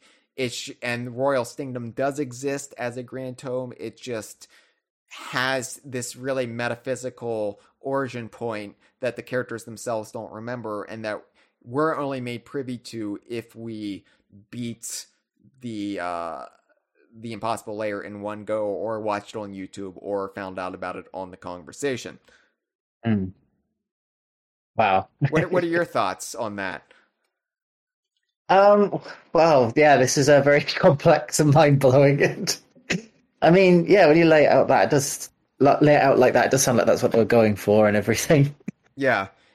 I mean, I like it because we're told what the one book can do in Yooka-Laylee, but we never see it put into practice, because that's what you're trying to avert. You're trying to avert the catastrophe of capital B rewriting reality. So that's the thing. I like that we can witness its power in a mostly harmless way. Like, yeah, it creates this new adventure and creates characters out of thin air that didn't exist beforehand. And that also like begs the question, like the Royal Battalion Guards, all 48 of them, did Laylee create each one, or was that just like the new reality kind of filling in the blanks? Because assume, like, if she willed the grand tome of the Royal Stingdom into existence using the one book, there must be a ghostwriter who still wrote the Royal Stingdom in this new version of reality that unfolded. Oh my god. It's crazy. Oh, I did not expect deep lore like this from this ending. Yeah, and I appreciate that this is kind of like this very, very like mind-shattering ending that it's definitely a worthy prize for beating the Impossible Lair in this manner. My only complaint is that a lot of people haven't seen it. They've only heard about it after the fact, and it's leading to a lot of confusion about what it actually means. And luckily, my brain operates in this very fractured prism-like state where I'm like, oh no, I get it, I understand it. Like, you're the man for the job from things like this. You're the one that can figure this stuff out. I'm the one who understood Lost all 6 seasons. I was like, oh, that ending was brilliant. What do you mean everybody hates it? So you like Arrested Development season 4 as well. Right. Yeah, I was like, oh, this is so complicated. I love it. Oh, everybody hates this? No, this is delightful that I can't follow what's happening. Sense in hindsight, like, oh, that's what that was. Okay. Yeah.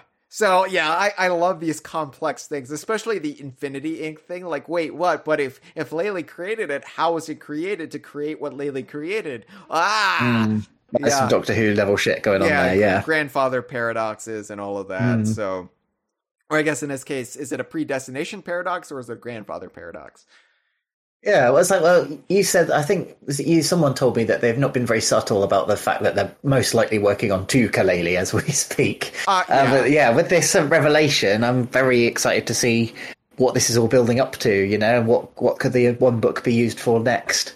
Especially because we still don't know where the batship crazy came from. We don't know what the pirate treasure means. We don't know what the inept is counting up to. So there's a lot of threads being woven right now by Playtonic, and they've got a really complex mythology considering they've only had 2 actual games released. Like, I know Yooka-Laylee have made a lot of like guest appearances and other stuff, and they've got, you know, the Playtonic Friends stuff on the side, which doesn't really tie in except for Demon Turf, but still, it is like it's a lot. It's a lot for 2 games. Yeah, no, I think it will all play out very nicely, so long as they don't promise any more racists a cameo in the game and then have to remove them. I have to mention it every time. I have to. Yeah, people, if you're bothered that Joe brought it up, he has to mention angry comments. And it's his fault nobody likes Nuts and Bolts or Star Fox Adventures. But hey, we're going to be celebrating Star Fox Adventures 20th anniversary in a month. Oh, lovely. Yeah, I know. It's gonna be fun. We're gonna talk about a game everybody hates, and we're gonna be like, it's actually not so bad. Yeah, I've still never got round to playing it. I did buy a copy and then sold it. Well, I do need to play it sometime. Well, then, Joe, you're not going to be on the 20th anniversary celebration for it. Oh, there should be anyway. Just even though I know nothing about the game, you know, just try and join in the banter. Yeah. We'd be making like "let's play ball" jokes, and you'd just be sitting there shaking your head. Shabunga. See, you know what it's all about.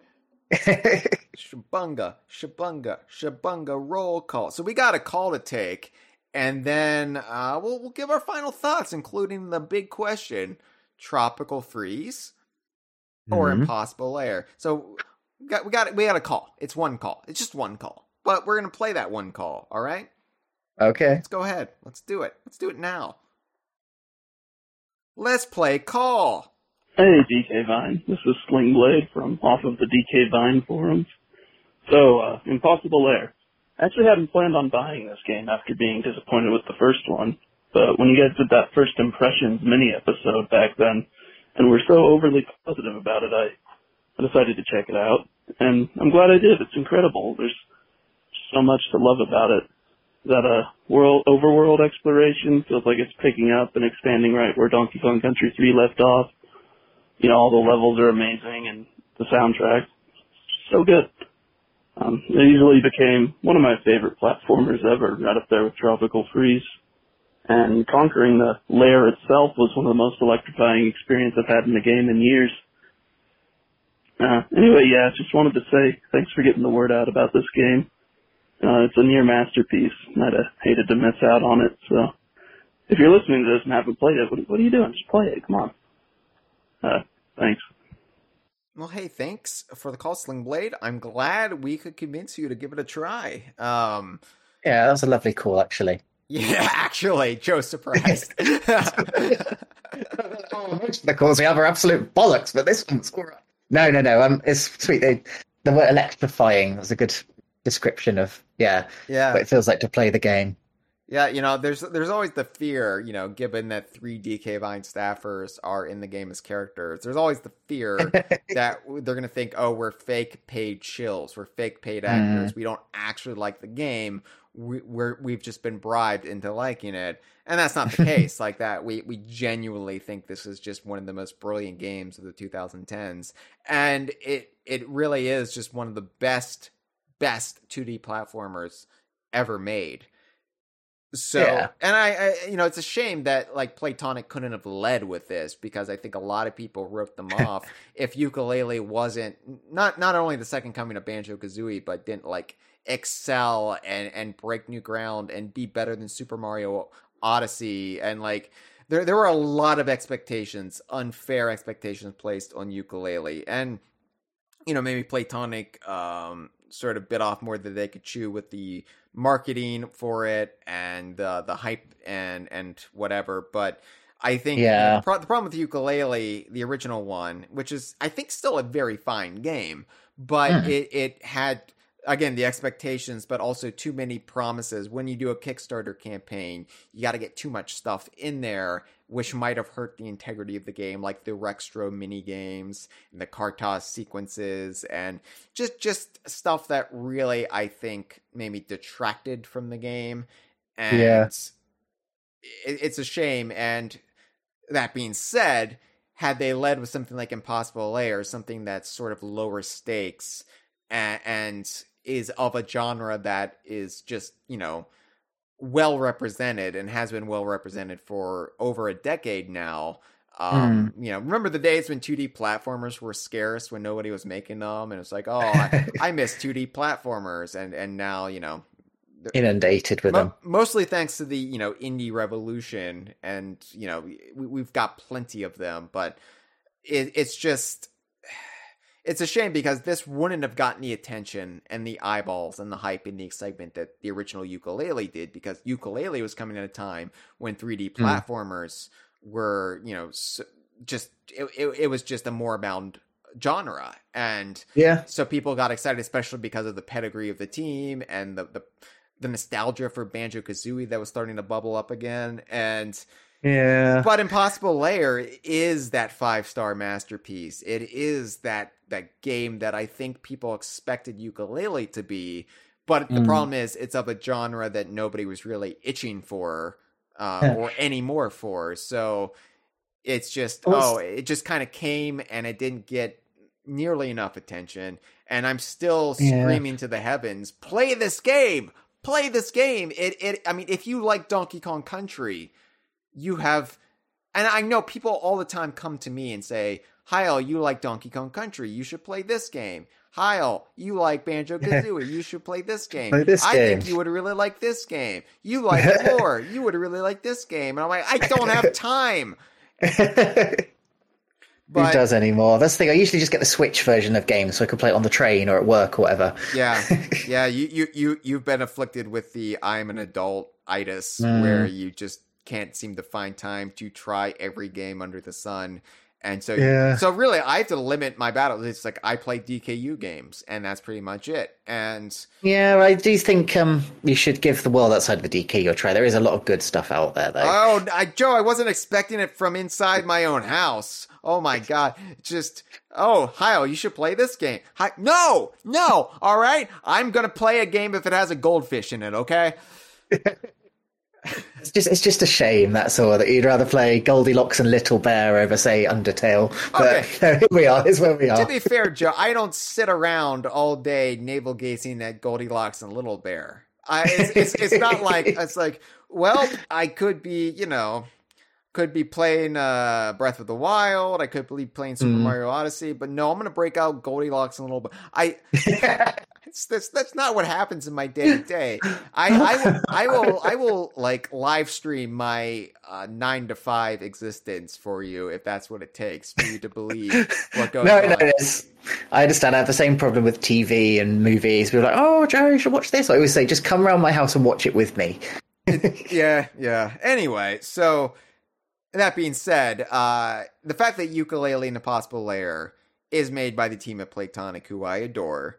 And the fact that it just scratches all the itches I wanted scratched as a Donkey Kong Country fan that made me, I adore Returns and Tropical Freeze. I think Returns is vastly underrated these days. But, we've been the first on the Kongversation to say, like, hey, I wish Retro would have done X, Y, and Z a little bit differently. It's fine. They're not rare. They shouldn't be rare. They should put their own stamp on it. But goddamn if I don't want Engard in that game. And where's Engard? But okay, so it does raise the question, like, oh well, what is preferable, Impossible Lair or Tropical Freeze? And I don't have an answer, and I don't think there is an answer for this. I think they're both excellent, state of the art, boundary pushing 2D platformers that both carry on the lineage and the legacy of the original Donkey Kong Country trilogy in their own ways. And I don't think it needs to be a binary choice of one or the other. I think it's perfectly fine to say, this game does some things better, this game does some things better. I love both.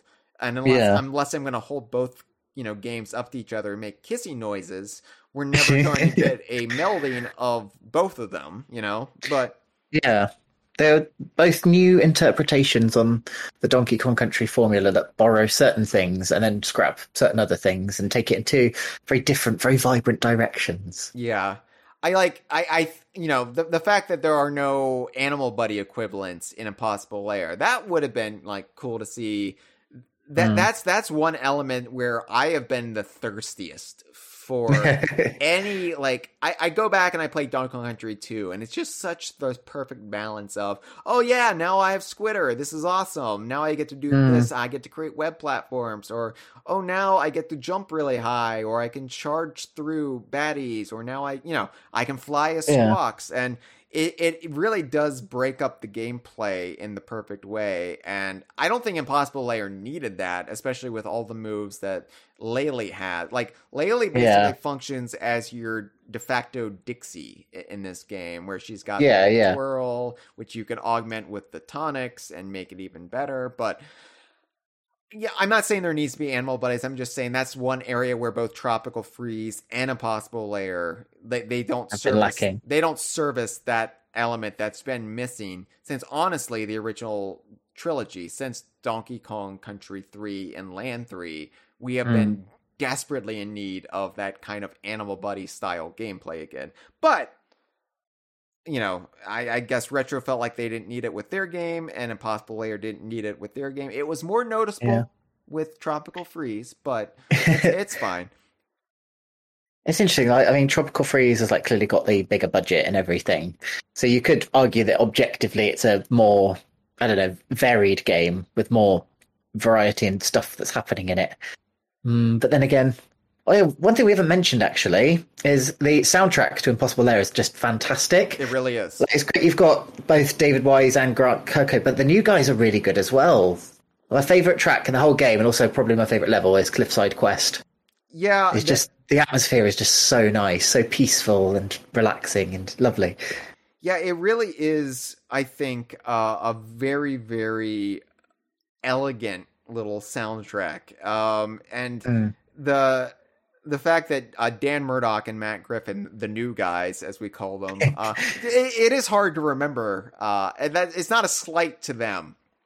No, it wasn't a dig at them at all. Oh, these two, you didn't read it like that. Joe, here's my obligatory Beatles reference. It would be like if the Beatles had continued into the 80s and John Lennon never got shot, and it would be like, oh, but we're going to train understudies now. We're going to bring in younger Beatles who will eventually carry on for us. And it's going to be once you have John, Paul, George, and Ringo, and that's burned in your brain for a couple decades, and then it's and here's Dan and Matt.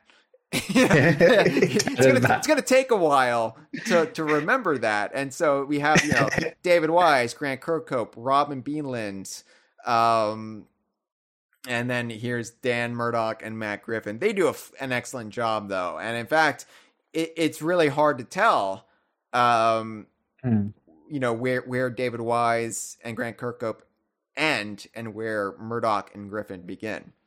Yeah, like they really could have captured the same sort of atmosphere and style in many ways. And I don't know how well known this is, but I know I think David Wise came to Playtonic to really like give them like the lowdown on this is the way I compose, this is my philosophy, and actually like gave them a crash course in like David Wise isms. And they took that because David Wise and Grant Kirkhope, they're in demand composers now that they are freelance. They're not Playtonic employees. They're happy to work with Playtonic, but hell, I mean, the big names of video game composing, along with like Toby Fox, creator of Undertale. David Wise has done Donkey Kong Country Tropical Freeze. He did work with Retro and Nintendo. Grant Kirkhope did Mario plus Rabbids Kingdom Battle and will be doing Sparks of Hope and developed new Donkey Kong music for Donkey Kong Adventure. And he also did the remixes for Super Smash Bros. Ultimate. And he did, I think, 2 of them for the Banjo-Kazooie tracks. So, I mean, Wise and Kirkhope are both doing stuff with Nintendo. Like they are just like on another level now. Their legend almost is unreachable, and so it makes sense to bring in-house composers, just like Wise and Kirkhope were once in-house composers at Rare, to help facilitate and rather than pay the big bucks to get both of them in there, to have them sort of hand over some of their own flame and allow Dan Murdoch and Matt Griffin to carry forward with it. So yeah, I love listening to the soundtrack. I actually have it on my phone, and I just like played it the other day while driving around, and it was just a lovely experience. It's very kind of reminds me a little bit of the original Donkey Kong Country soundtrack, and just there's a lot of atmospheric, like maybe not the level of like atmospheric, like we're going to make a melody out of water drops in the background of this cavern, but it is still a very sort of, it brings to mind environmental music, and it's just like low key in a way that like the best Donkey Kong Country songs sometimes are. Yeah. Yeah. Like I said, I like that we can have this philosophical debate as a fandom going forward. Like, what do you like better, Tropical Freeze or Impossible Lair? And the more people that play Impossible Lair will want to partake in this debate. But I don't think it needs to be either or. Like, I love both games, and it's funny because sometimes when I reach for that Switch, when I have 20 minutes to kill and I want to play a 2D platformer, sometimes I'll be queuing up Tropical Freeze, sometimes I'll be queuing up Impossible Lair. It just depends what I'm in the mood for. I think Impossible Lair does do some things better. Like, I love the way the Twit coins are numbered, so exactly like which one you're missing and where roughly in the level it is. That's something that I think the puzzle pieces really needed in... Especially you've got the Kong letters are like that. I always kind of thought the numbered coins were like the Kong letters and the puzzle pieces. I think it's kind of a hybridization of both, because they serve the same function as the Kong letters in that they're required to advance to like the end game, really, like the final zone in this case, or the key temples in Retro's games, which ultimately get you to the last level or levels after the boss. But I think they're hidden in a way that's a lot more reminiscent of the puzzle pieces. So I don't know. Yeah. I really like the efficiency and the economy of the collectibles in this game. And I thought that things like the tonics to like give you different abilities or even just artistic touches if you're feeling fancy. I like. Yeah, I would feel a lot of the tonics are a bit disappointing. I feel like they some of them are too intense, to the extent that they obscure the gameplay to such a degree that it's not really playable with that tonic on. I mean, some of them, like the more flashy ones, they're just like, like this is fun for a level, and now I've tried it out and it's done. It would be a real challenge to do something like play the entire game with this tonic or whatever. Like like that would be almost as hard as trying to do the Impossible Lair in one go. But like the really helpful ones, like attract quills to you. Or increase Laylee's hovering, jump, spin, hovering, whatever you want to call it. But that all is great, and I like that you feel accomplished when you've got the extra tonic slot, and I liked how they were hidden on the overworld. Like it made exploring the overworld as much of a key component as exploring the stages themselves. And I think the definitely. Overworld is what really puts Yooka-Laylee and Impossible Lair over the top for me as this successor to DKC3 that I always wanted. Like I wish there was more bartering between characters. Like I wish there was more in the way of like the Brothers Bear elements in the overworld, but it's great. It's great. It's great that it is like the next evolution of DKC3 or Super Mario World. I've always loved the overworld of Super Mario World. And I mean, both Tropical Freeze and Impossible Lair are on my top 10 game list of all time. And I don't know like how it's going to shake out in the future, where, one will sit versus the other. I just know that we were very fortunate to have two amazing 2D platformers within 5 years of each other. Yeah. And, both having strong connections to the Donkey Kong Country games of yore. David Wise being involved with both. That's kind of fun. And, I think there's room in my heart for both. And I would hope that we don't let it divide our fandom. Tearing down. Well, this is the thing where people are like, do you like, I don't know, Christina Aguilera or Britney? Which side are you on? You have to choose. It's like, why? Why can't I just like both? Right, exactly like Britney Spears and Christina Aguilera. Timely reference. I guess Britney Spears is a timelier reference than she's been in a while. yeah, she's in the headlines again. Certainly. I don't know. Let's move forward a decade and be like, it's still 20 years ago, but I don't know, like Team Edward or Team Jacob. Certainly more timely than the Beatles or Cher. So. Oh yeah, good point. Yeah. We're going through all the different decades of the 20th, 21st century, really, aren't we? Yeah. I guess who would be the Edward and who would be the Jacob of Tropical Freeze versus Impossible Lair? I suppose Tropical Freeze is more kind of shiny, I suppose. So I think it could be the Edward. And Impossible Lair is kind of the indie ones. Is more of the bad boy. So I guess it makes sense as more of the. I've never actually seen Twilight. This has been a File 2 production. Que rico.